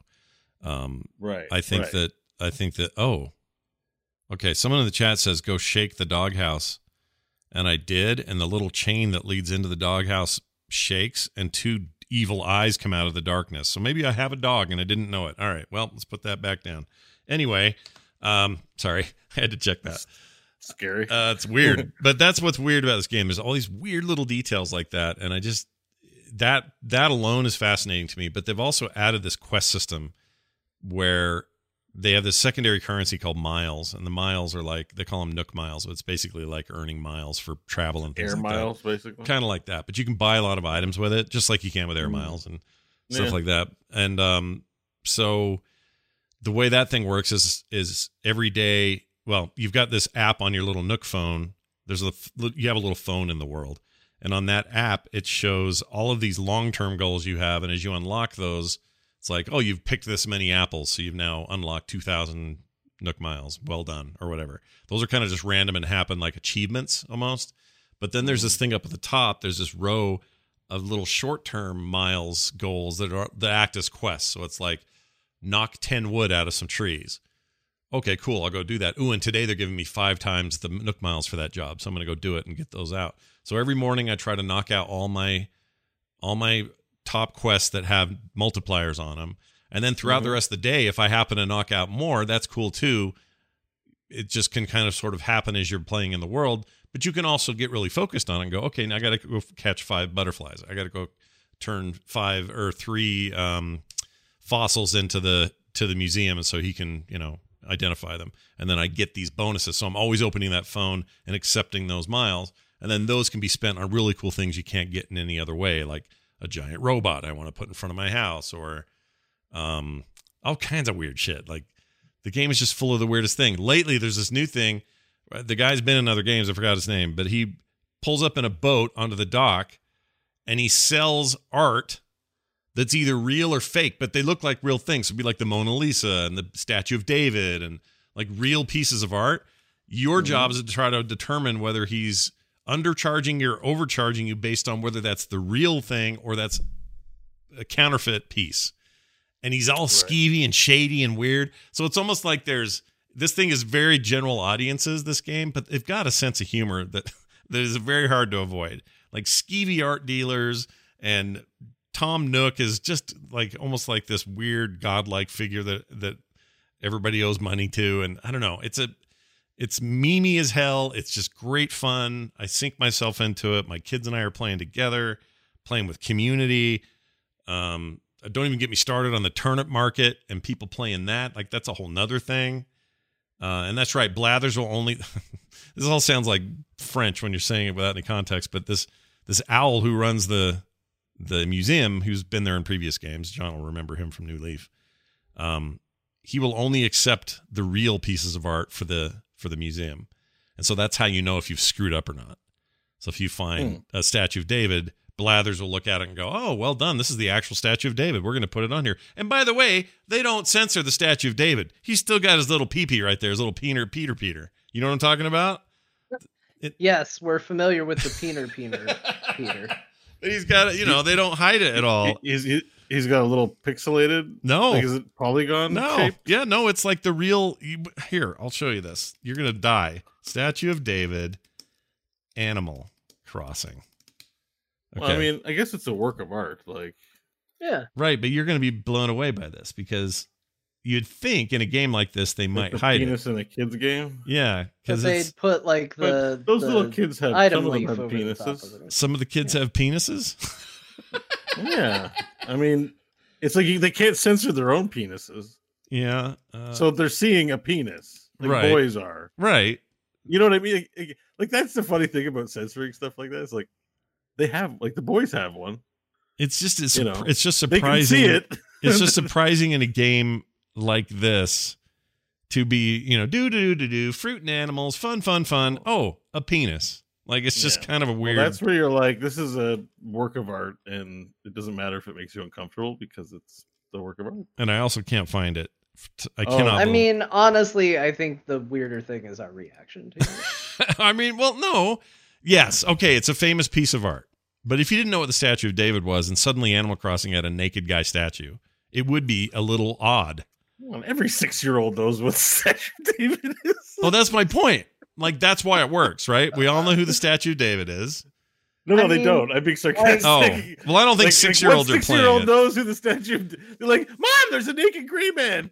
I don't think. Mom's like, don't call them gray men. That's racist. It's so tiny and little. It just looks like a one-up mushroom from Mario. Like, Well, he's never been known for his, big wiener. That's not my. This is not that complicated of a point. If somebody was going to play, all right, forget it's the Statue of David. You're playing Animal Crossing. So far, it's all been, hey, welcome to the island. Oh, thanks for selling these shells. That's cool. We've got this new place for you to go. Oh, and look, there's beautiful flowers and dee-dee-dee-dee-dee. And then suddenly, out of nowhere, there's a statue.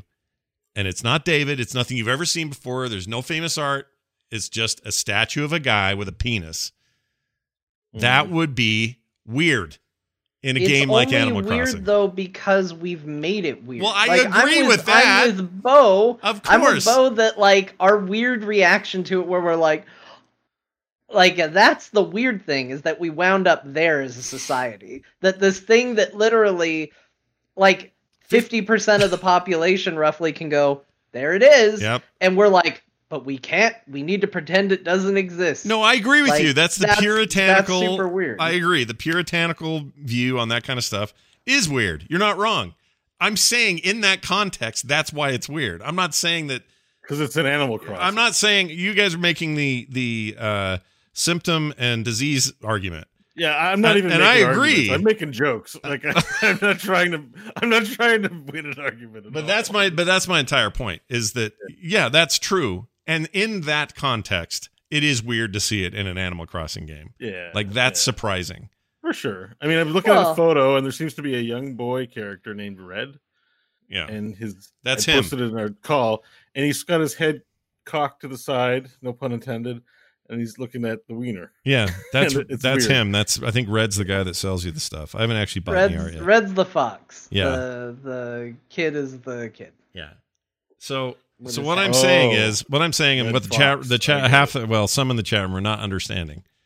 The context is we're not used to seeing wieners and stuff like this because of the puritanical culture. So when it shows up, it's surprising. That's all I'm saying. I mean, and here I'll because I'm also just having fun. But to Scott's point, like Assassin's Creed, did an educational mode where you could explore the landscape and see the sights and all of that. Yeah.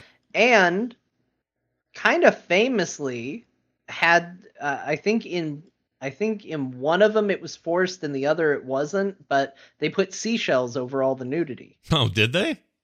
Yeah.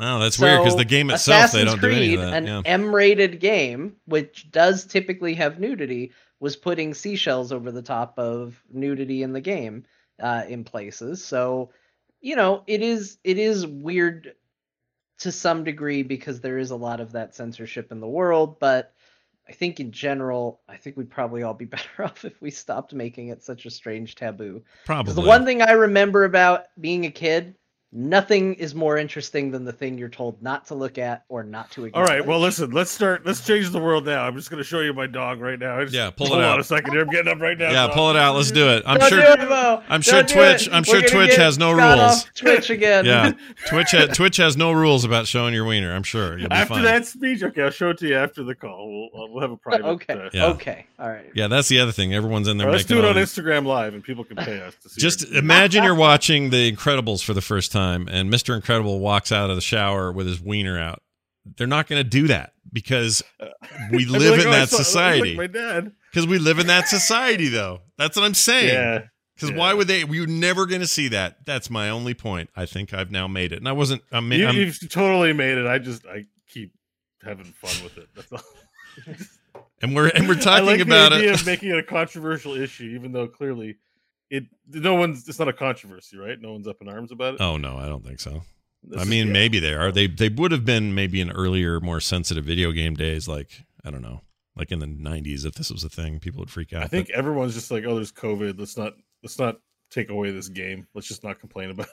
But, right? It's probably not we worth the all want to fight. keep our Animal Crossing. I guarantee you, somewhere somebody's upset about it. I guarantee it because Oh, someone yeah. always Yeah. is.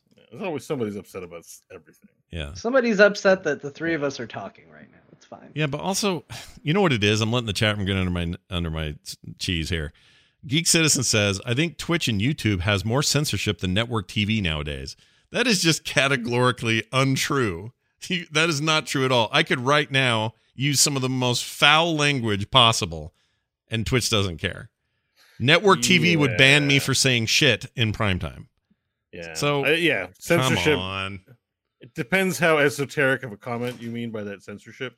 Yeah. So Scott's right. There's not a lot of censorship. You can talk about how algorithms favor things or whatever. That's a different Yeah. I don't think we're talking about that. So if that's what you mean, Yeah. If you I mean don't- it's not censorship, but it is control of the yeah, medium. if you're I don't know, the world's so full of hyperbole now, it's hard for me to Hyperbole, not be but annoyed. also just like miscommunication in the sense that we use words, but people can take them differently, and you would have expressed yourself correctly, right? Like it's Right. just there's a lot of that, Right. Somebody was jumping down someone's throat because they made some simple error, and I'm like, that's not why. Like one of the people you're supposed to dislike, like a Trump or something like that, they used a wrong word. Mm. People misspeak all the time. It could be anybody.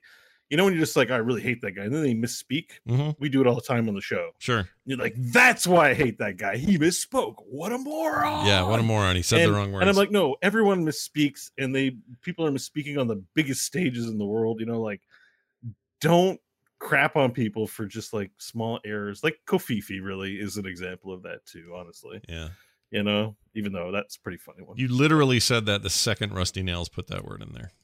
It was pretty good Basically. timing. It was amazing. It wasn't you reading it. It was like right when the word was half out of your mouth and then he posted it. That's nuts. Yeah. How that worked. Yeah. Well, But hey. human beings in general, we live in a society, Mhm. and it's a complicated place, and we have complicated rules, and everything's very complicated. But as beings and entities on this planet, we like to make everything simple. So if someone says something, they have to mean it the way I interpreted it. There's no gray area to that. Like Right. it has to be one way or another. Like we live in a world where we want complexity, but we kind of also don't at the same time. Yep. We like simplicity, but we can't. But simplicity is complicated, it turns out. There. How's that? That's pretty good, right? Sounds. How about this one? Yeah, sure. There are no absolutes. The only absolute is that there are no absolutes. I like that one. That's a good one. Yeah, I think it makes you a Sith or something.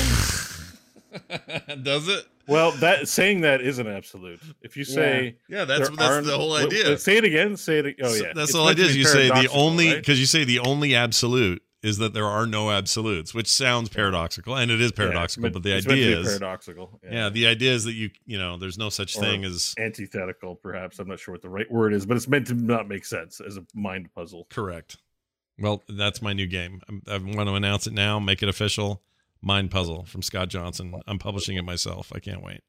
All right, check it out. Also, this is what I played. And I can't believe I haven't talked about this yet because I'm so excited about it. And you'd think that this all I cared about was Animal Crossing. But it's not true. Because the other thing I'm really excited about is Levelhead. Have either of you heard of Levelhead? Nope. Okay. No. You I think will. I've been told I don't have one, but I've Congratulations. never played it. Same joke, John. That's not bad. It's not bad. So you're familiar with what's the game? Crashlands? You ever heard of that game? It's a thing Nope. that was out on Steam and some other stuff a while back. Okay. Have you heard of a company called Butterscotch Shenanigans? Have you heard of them? Nope. You're All just right. making things up. Yeah, You're it sounds just like saying it. words at me Yeah. and making it all up. It sounds like I am, but I promise I'm not. So these guys are a little indie developer that made a really great game in Crashlands. Crashlands was like this top-down survival construction crafty game that got rid of all the stuff people hate about those games. Like it basically went nuts with things like unlimited inventory and put a big storyline in there, and you could build as much stuff as you wanted to, and you could kill as many dudes as you wanted to, and your weapons didn't break, and you had a separate inventory for your weapons and tools, and like just kind of a lot of stuff that drives people a little nuts in the more hardcore incarnations of survival games. Plus it was top down, kind of cartoony, weird thing, and it was a fun game. I liked that game a lot. And it also, the other thing it had is it had cross saves across phones, desktop, consoles. Like if wherever you had that game, your levels would move around with you. And I thought that was really cool for a small indie. So they have this new game out, just came out last week or a week and a half ago, whatever it was, called Levelhead. They've been working on it for a while. It is a Mario Maker type game, but in many ways, and I'll say it here, here's the me planting my flag. They have outmade that game. They have made so many cool. Was it free on Epic a few days ago? Oh no, they're talking about Crashlands. Levelhead probably to help promote this. But anyway, they do so much cool stuff with the editor. Not that I'm going to be Joe making tons of levels. I'm not really that guy anyway when it comes to games like this. But they made a really fun platformer and a really amazing creation engine to build what I think is actually superior to Mario Maker in almost every way, except for it doesn't have Mario in it. That's about it. Like Mario's a big seller, right? Like it's great, most important, most well-known game character of all time, as Bo would say, Mario.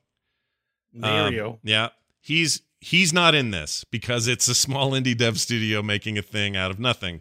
But don't let that deter you. If that sounds interesting at all, it is really rad. And it's on Game Pass right now, so it's free for people who have Game Pass to just play it and see if I'm wrong.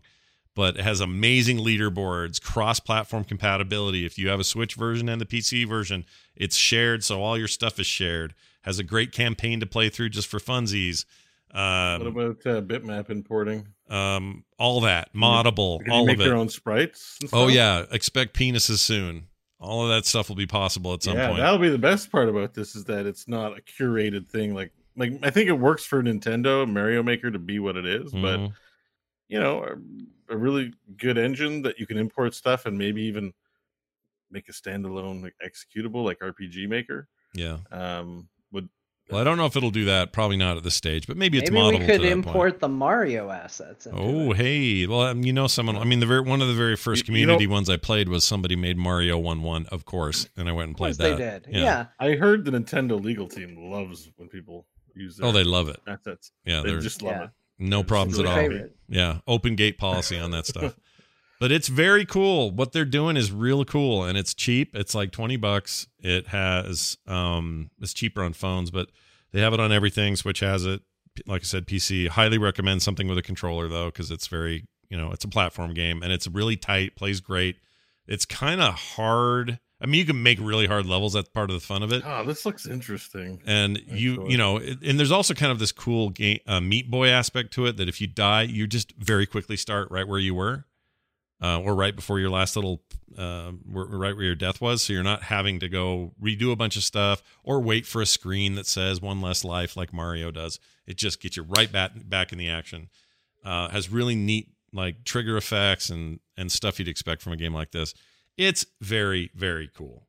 Kind of blown away by it. And I think they've got a serious hit on their hands, and I hope more people find it and enjoy it. I'm really digging it. So check it out. Oh, and you can do co-op. That's the other cool thing, is this features a bunch of co-op. Interesting. Yeah. I like it. I think it, like, what I'm seeing so far looks enticing. Yeah. And the creation tools are amazing, especially with mouse and keyboard. Like, it's so easy to do stuff. I saw them cutting and moving whole sections of the level to other parts in some of the video I was watching, which seems awesome. Yeah. Yeah, I don't know. Like, there's because I know that there's a Hyper Light Drifter, for example, was made using a fairly inexpensive environment for making games. What is it called? Game Maker. Is it Game Maker? This may actually be based on Game Maker. Actually, this game too.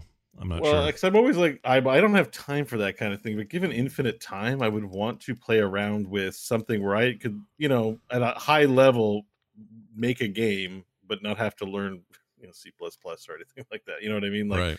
If there was enough of a product for me, just even for fun, to work on a project like that, maybe I just need to get Game Maker. I don't know, but I like the idea of Dreams, which is the Little Big Planet guys, their new thing. Oh, the PlayStation one, yeah. Which I'm curious about. But this also, I love little level editor things, and just like it would be just enough if I could just import a couple of my own sprites and my own like audio files to play. Like, you passed a level, and like. So, but who knows? Maybe if you support this game, buy it. They'll add more features. It looks pretty robust. It's very cool. It's very robust. Like, I'm blown away by it, honestly, and it's got a great sense of humor. It's very funny. The whole thing's, you're this character's little robot's got to get a package delivered. It adds this really interesting aspect to it because this package is something you have to carry with you. I'm buying it. You should buy it, and we'll stream it. You know what? You and I'll do some co-op streamy, creaty business if you buy it. That'd be fun. I would have fun with that. I was looking at because the important part about this kind of thing is if making the levels fun. It looks like you just kind of paint things with the mouse and throw it together really quick. I'm like, okay, I have time to design. I have that much time to make a video game. Yeah, and you don't have to when you test it, you don't have to wait. Minutes. There's no load times. There's no like.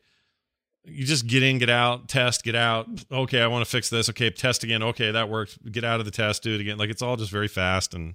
It's only 226 megs. Where do you get all the assets from? It's tiny. It's all 2D. It's it's all vector based art anyway.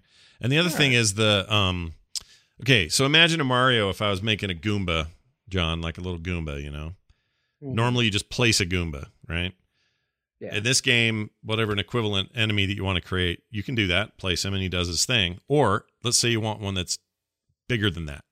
You draw him in 4s. So you could just, with your mouse or with a controller, you go, boit, boit, boit, boit, and suddenly it goes to that, it scales a 1 to that size. Does that make sense? And I made a big jumbo version.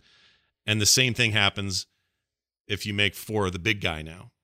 So if you want to just like make massive bosses and massive enemies, you can, or tiny enemies, you can do that kind of thing. You can scale spikes and effects and fire pit stuff, and like the tools feel pretty endless at this stage. It's insane.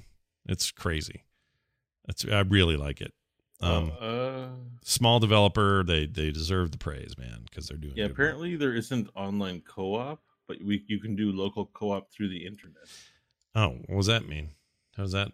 Isn't local? I don't know. I'm just looking at the pinned tweets on Steam. You can do. You know what? That was a year. Co-op? That was a year ago. I'm not gonna. Their Steam forums are pretty much dead. It's only pinned tweets from the devs. Yeah, they don't do. They've locked it out basically and sent everybody to their stuff. I was just kind of looking for like workshop content. There's no workshop page on Steam right now. It seems like. Yeah, all the levels, all the creator stuff is in the actual game right now, and that other stuff may follow. But this came out on the 30th, so it's only been out like what 7 days? So it's just come out. 6 days, yeah. This Yeah, thing but it didn't barely make hit. that big of a splash. I mean, it didn't come up until you played it. But I'm excited to try it. Of course. Yeah, it's neat. It's really neat. I think part of the problem, the bigger groundswell, the more likely you are to see like support from the crowd, so to speak. So that's the only. I watched like a few the idea to be able to put streams. my own- I watched a few streams of it. Those were fun to watch. If you go into the creator stuff, there are like hundreds of thousands of levels already. People are creating them. So that's like it's a very active 16,000. creator thing. But it's neat. Okay. It's very neat. Okay. Well, I'm going to reserve judgment. I'm being judgy, and I haven't played it yet, so I'm gonna play it, and then I'll tell you. And the devs are very cool on like Twitter and stuff. They're very nice people. I like those guys. All right. Well, I'm looking forward to making my first level. John, you finished. I thought you already finished, but you finished Final Fantasy VII Remake. I did. I finished it this past weekend. Yeah. I had a lot of fun with that game, and I would say that I came around on the combat just in time for like the final boss, pretty much. I didn't. I mean, I'm not sold on it. I still don't like it. I wish it either was a better action game or a better RPG. I just kind of wish it would go one way or the other. But I got to a point where I was like, oh, you know what? Maybe I should have bumped this up and actually enjoyed it a little bit more. But I think ultimately I really loved that game. The experience of playing it was really just incredible. I loved the ending, so I know that's the part that was very controversial with a lot of people. I thought the ending was phenomenal. We've kind of already talked about that. I'm super stoked for whatever's next. And I kind of can't wait to see where they go. That said, I do want to say like there's another thing that was just really neat about this game, because we talked a lot as it was coming out that obviously I didn't have the nostalgia that Bo did. But in its own way, I think that this might become something of a landmark game for me because it was a game that was one of the first games I ever played sitting down where the kids would watch me play it.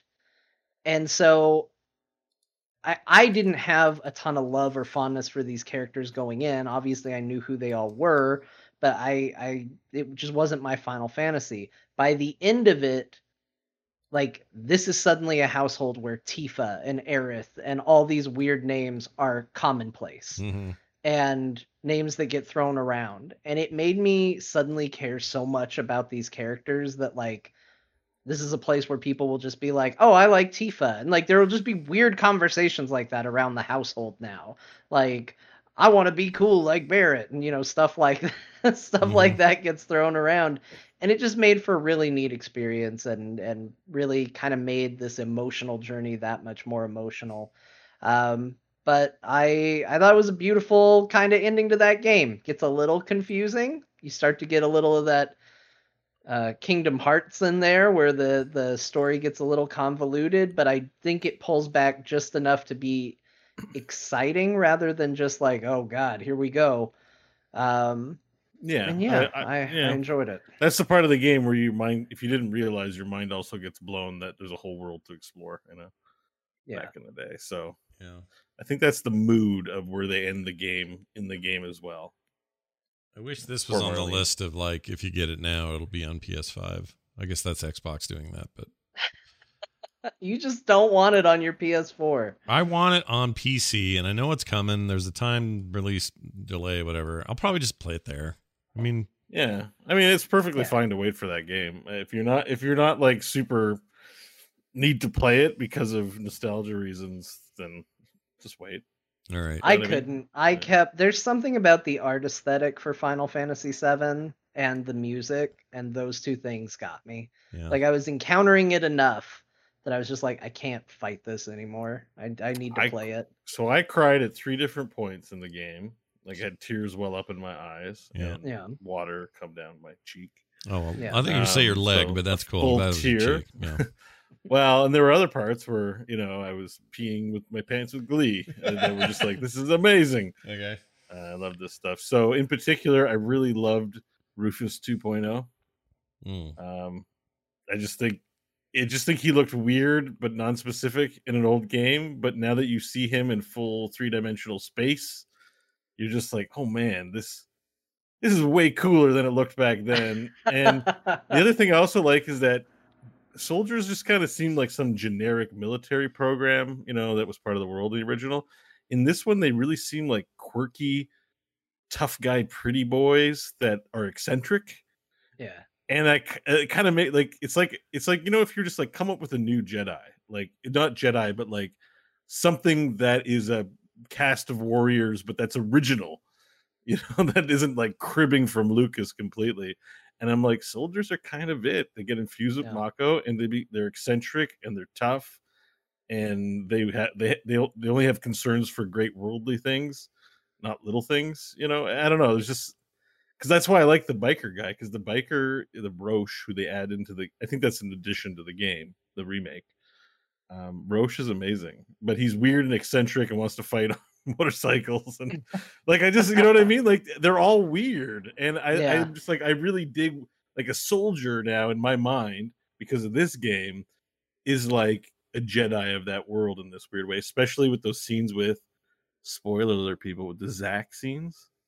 You see very little of Zack, but but it's just like they're so evocative and memorable, and I'm like, oh, I can't wait for more.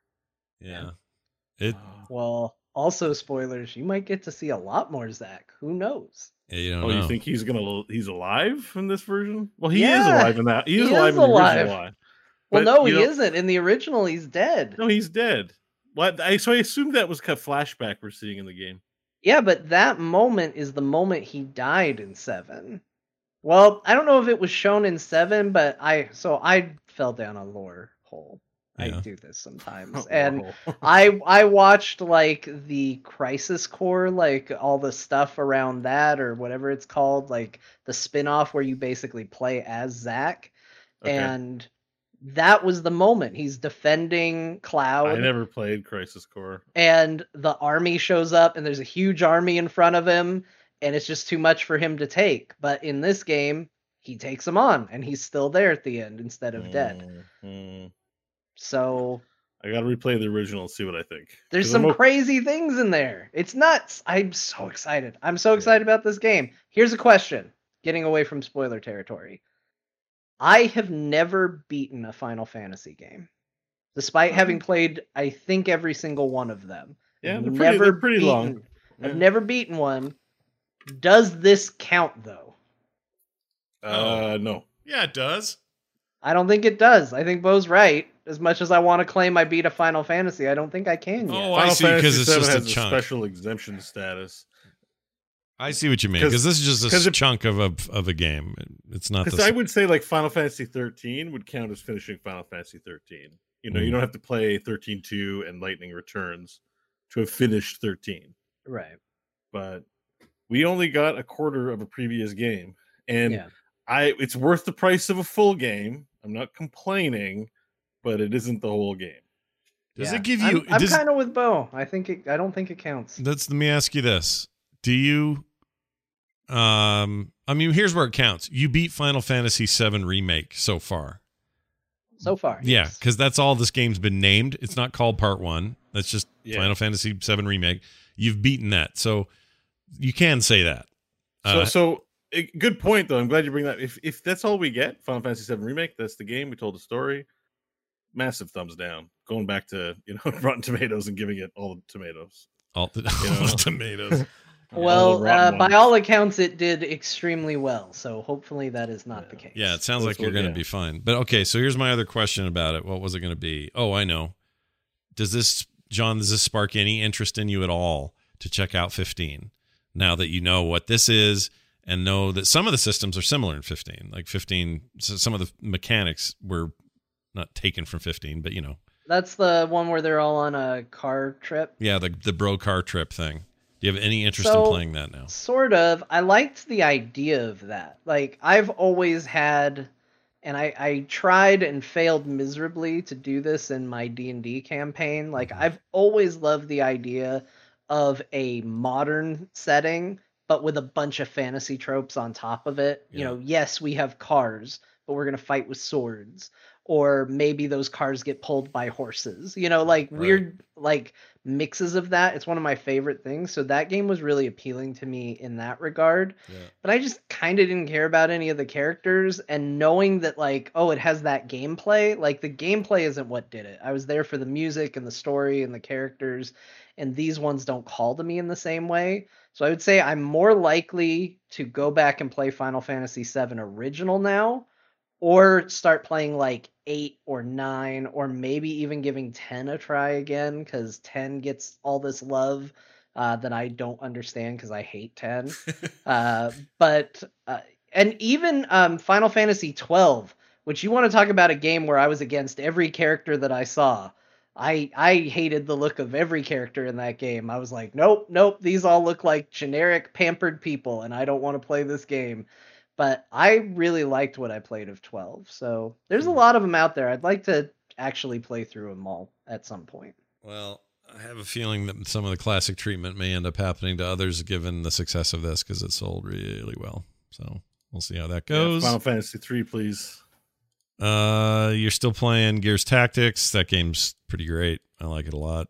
I just started. Yeah, it's good. There's a lot to like in that game. Oh yeah, we haven't talked. I guess we talked on Slack. I keep thinking we've talked about that before. But you playing it, I mean. Yeah. There's not a ton to say that you didn't cover last week. I would just kind of echo all of it. I actually really like the downplayed between missions that I've done so far, because it's just like basically equip your soldiers and go. Yeah. The only thing I'm a little concerned about, and I told you this, is that it seems very like linear narrative focused, which I feel like I can go back and play XCOM War of the Chosen and have a very different experience.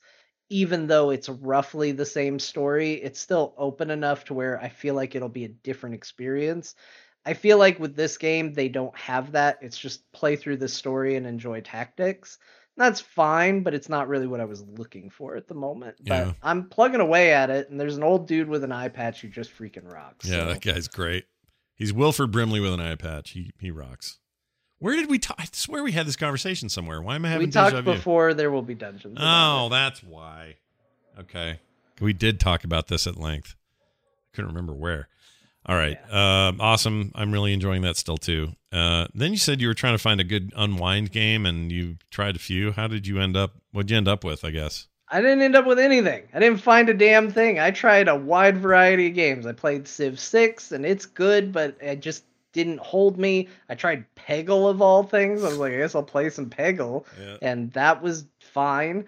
And I played Into the Breach, which was good, but it was really hard to just get back into it. Yeah. I think I'm just looking for something very specific, and it's probably XCOM 2, but I just haven't found it yet. I understand that feeling. I feel that way all the time. I try to find something like that. And, you know, what's filled that for me has been this Animal Crossing has totally been that for me. Like, it is my end of day, chilling out on the couch, got everything else done. I can just get lost in this for a while, and it's super chill. And I can just kind of, like you said, unwind with it. It's great that way. Should have pulled the trigger. Well, no, you did, but then they ran out of switches, so never mind. Yeah, it actually would be perfect. I think that might be an element of it too. Is there's a game I want to play and I don't have it, and I don't have a way to play it. So Right. I'm just like, oh, nothing's good anymore. I hate all games. Sure. No, I totally feel you. I'm always on that quest. Bo, you played a lot of Hearthstone over the weekend. What was that about? How's that going? Yeah, I'm just playing all the solo content, so all the heroic stuff. Oh, do you like it? Well, the Demon Hunter's in the game now, so Yeah. there was a reason to go back in to check out the new solo content. And I was playing with a friend, Mike. We played Battlegrounds over Discord. Like, Yeah. one person was controlling, and we were playing together, and we actually had a really good time. Like, to the point where I only got in second place, but we were like careening in at the end, and he's the expert, so when someone's giving you instructions and you only have 60 seconds to make choices, he's like, pick this one and pick that one, and we were yelling at each other, but in a fun way. Yeah. I had a really good time, so it just kind of gave me a taste for Hearthstone again. And so I'm all the heroic modes of like the old content, like Medieval World and Uldum Land and all that stuff. Like, I hadn't finished a lot of the heroics. I haven't even done all the basic stuff, so I'm just going back to really old content and playing it for fun. And I've been doing it all weekend. Like, I'm addicted. Nice. So You know what? That reminds me. mission game. It reminds me. You brought up Demon Hunters. You would really like. As soon as you start up Gears Tactics, the VO is Liam. He's the president guy or the whatever he is. Nice. And does he rip off his president clothes and have like a ripped jack chest? He's like, it's time to kill some demons. These are my scars. No, he doesn't do any of that. But I've been president of the United States for 10,000 years. I don't know what his, John, do you remember what he's called? He's like the chancellor or whatever weird political head that guy is. They give him some title. He doesn't really have the gravitas of Illidan, but I want him to. Yeah, but I want him to see the locust pop out of the ground and just do the, you are not prepared. But he doesn't do that. He just fires a laser from behind a desk. Yeah, he's fine. But it's Liam, and so it's exciting. O'Brien voice acted Marcus Phoenix sound like. Oh, I don't even know how you do it. I said, get the out of the way. Yeah, he could do it. He could voice everything. I'd be fine with it. Oh, chat room. There's the old guy chat room. Shoot, we missed him. There's this old guy who looks like Wilford Brimley. And let's see, there he is in the rear. Check him out. Oh yeah, he's just a cool old cuss. He's a great character in this game. All right, sorry. Gears Tactics is rad. I am my bandana. Yeah, there you go. Nailed it. All right, one of these real quick. That's a good question. We got an email from Machu. Sent this in. It says, Star Wars game. What is your guys' opinion on new Star Wars games that work like Dark Forces? I would like to see Star Wars single-player FPS that has no force powers or lightsabers, and maybe have the pace or the fast pace of Doom. Blah, can't read. That would be pretty cool. I mean, I would play it. Sure. Star Wars Republic Commando is one of my favorite games that ever got made. So that's good. on Xbox original though, right? I played it a long time ago, but that is the game that you're exactly describing. I have it on PC, so I think. Freaking good. It's on Steam, I think. Yeah, I have it on there. Yeah. I have Star Wars.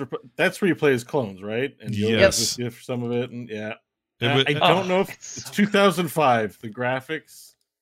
They're not going to hold up. It doesn't perfectly hold up. No, like but it's the game you're looking for.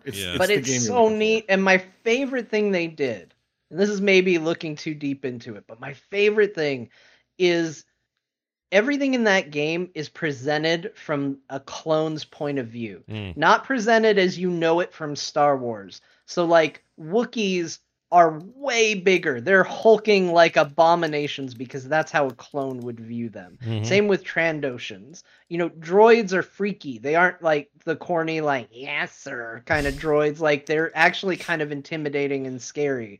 You know, they really lean into, like, this is how a clone perceives the world of Star Wars. Like, things that Jedi dispatch with no problem look like freaking ninjas to a clone. And I loved that. The clones' voices sound different because, you know, in theory, they, you know, can tell each other apart. And they made little decisions like that made that game just so freaking cool.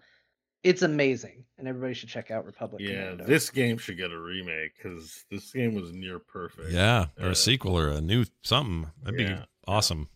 And they could, and also it's the only, if I remember right, it's the only Star Wars game I actually enjoyed that was set in the prequel universe. I liked that a lot at the time. I kind of liked the arcade pod racer game. That was pretty good. One Racer. Yeah, but most of the game-related stuff that came out of the prequels wasn't a huge fan of. Republic Commando, though, that was like legit badass Star Wars game. It's very good. Got one more here from Jeep Ultra, who says, new listeners since Scott slipped an episode of Core into the Boop RSS feed. Been really enjoying it ever since. I didn't do that on purpose, but yes, that is true. I accidentally stuck this show in another feed by accident. Just put the episode in there with copied and pasted the wrong link. Oh, well, we gotta keep social distancing between podcasts. So like for 2 days, people were getting this show instead of the other one, and then I fixed it, but we retained a few people, which is kind of great. Anyway. Says, really been enjoying it, and if I ever can get myself out of financial ruins, I would be a definite supporter. I'm hoping you guys can help. I'm looking for a local co-op game for PS4 that I can play with my 15-year-old daughter. Presley is her name. No, what? Presley Fantasy Base? I don't know what that means. I think they mean preferably fantasy. Oh, preferably fantasy-based. Got it. Tadpole or Stalker, just because I'm never in the chat and working 60 to 70 hours a week. Jeep Ultra. Well, Jeep Ultra, I was going to recommend a couple of games. I wrote Towerfall, but that's actually more competitive against each other, but it's a fantastic game for multiple people. You might enjoy that. But I would actually recommend a little title called Diablo 3.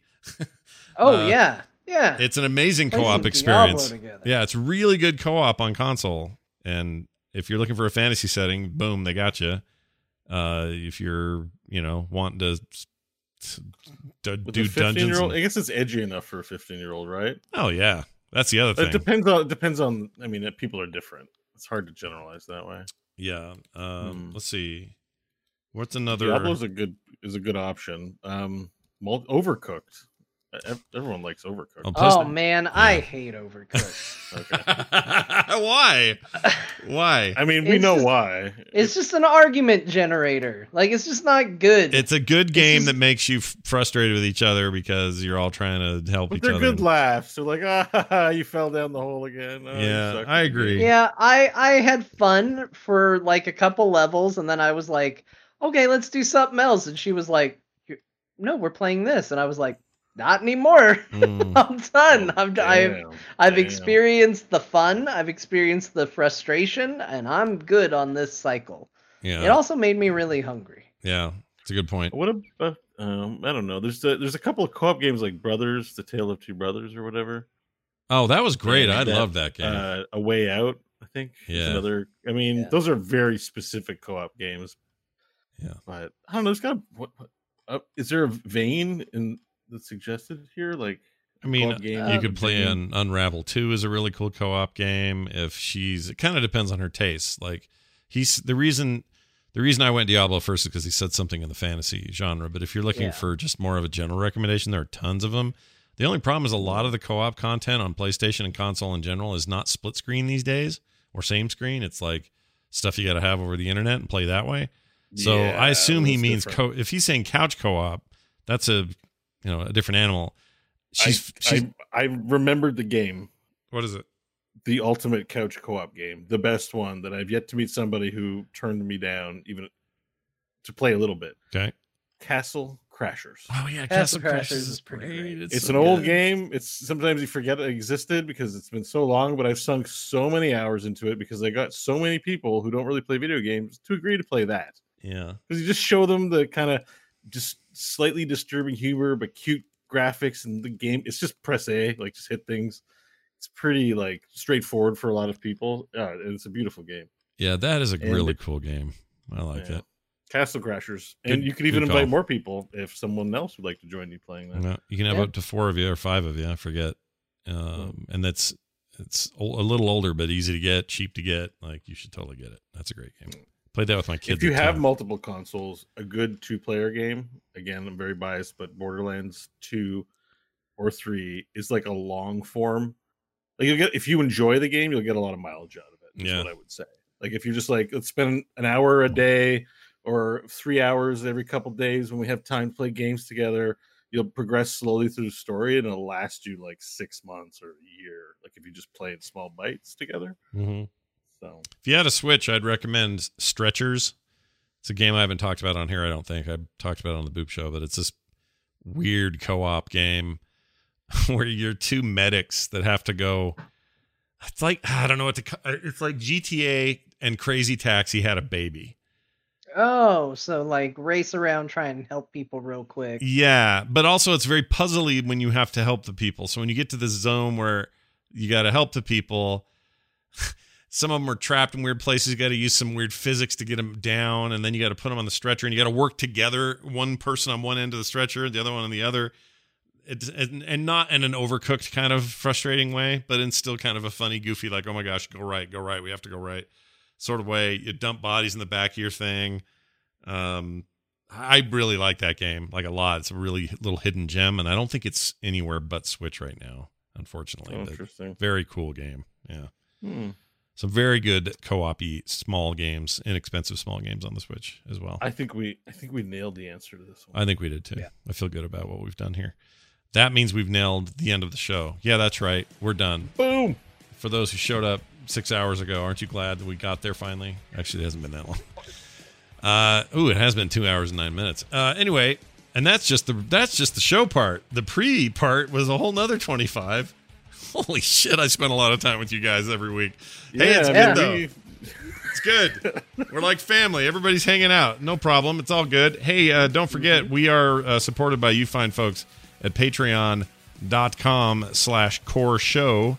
That's patreon.com/core show. And if you're listening to this going, what bonus content? Well, that's how you get it. You sign up over there for as little as $1, and you get like extra content every episode that you can't get any other way. Well, unless you're here live, and then you hear us rambling in pre and post show. But that's a great way to get it. So please do check it out. Patreon.com/core show.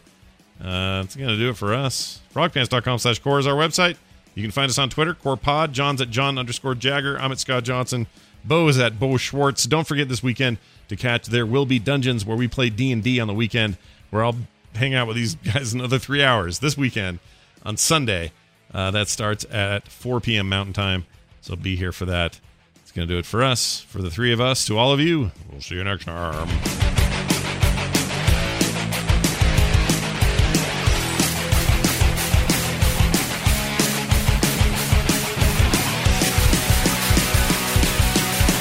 This show is part of the Frog Pants Network. Frog Pants Network. Get more shows like this at frogpants.com. Captain, we're under attack!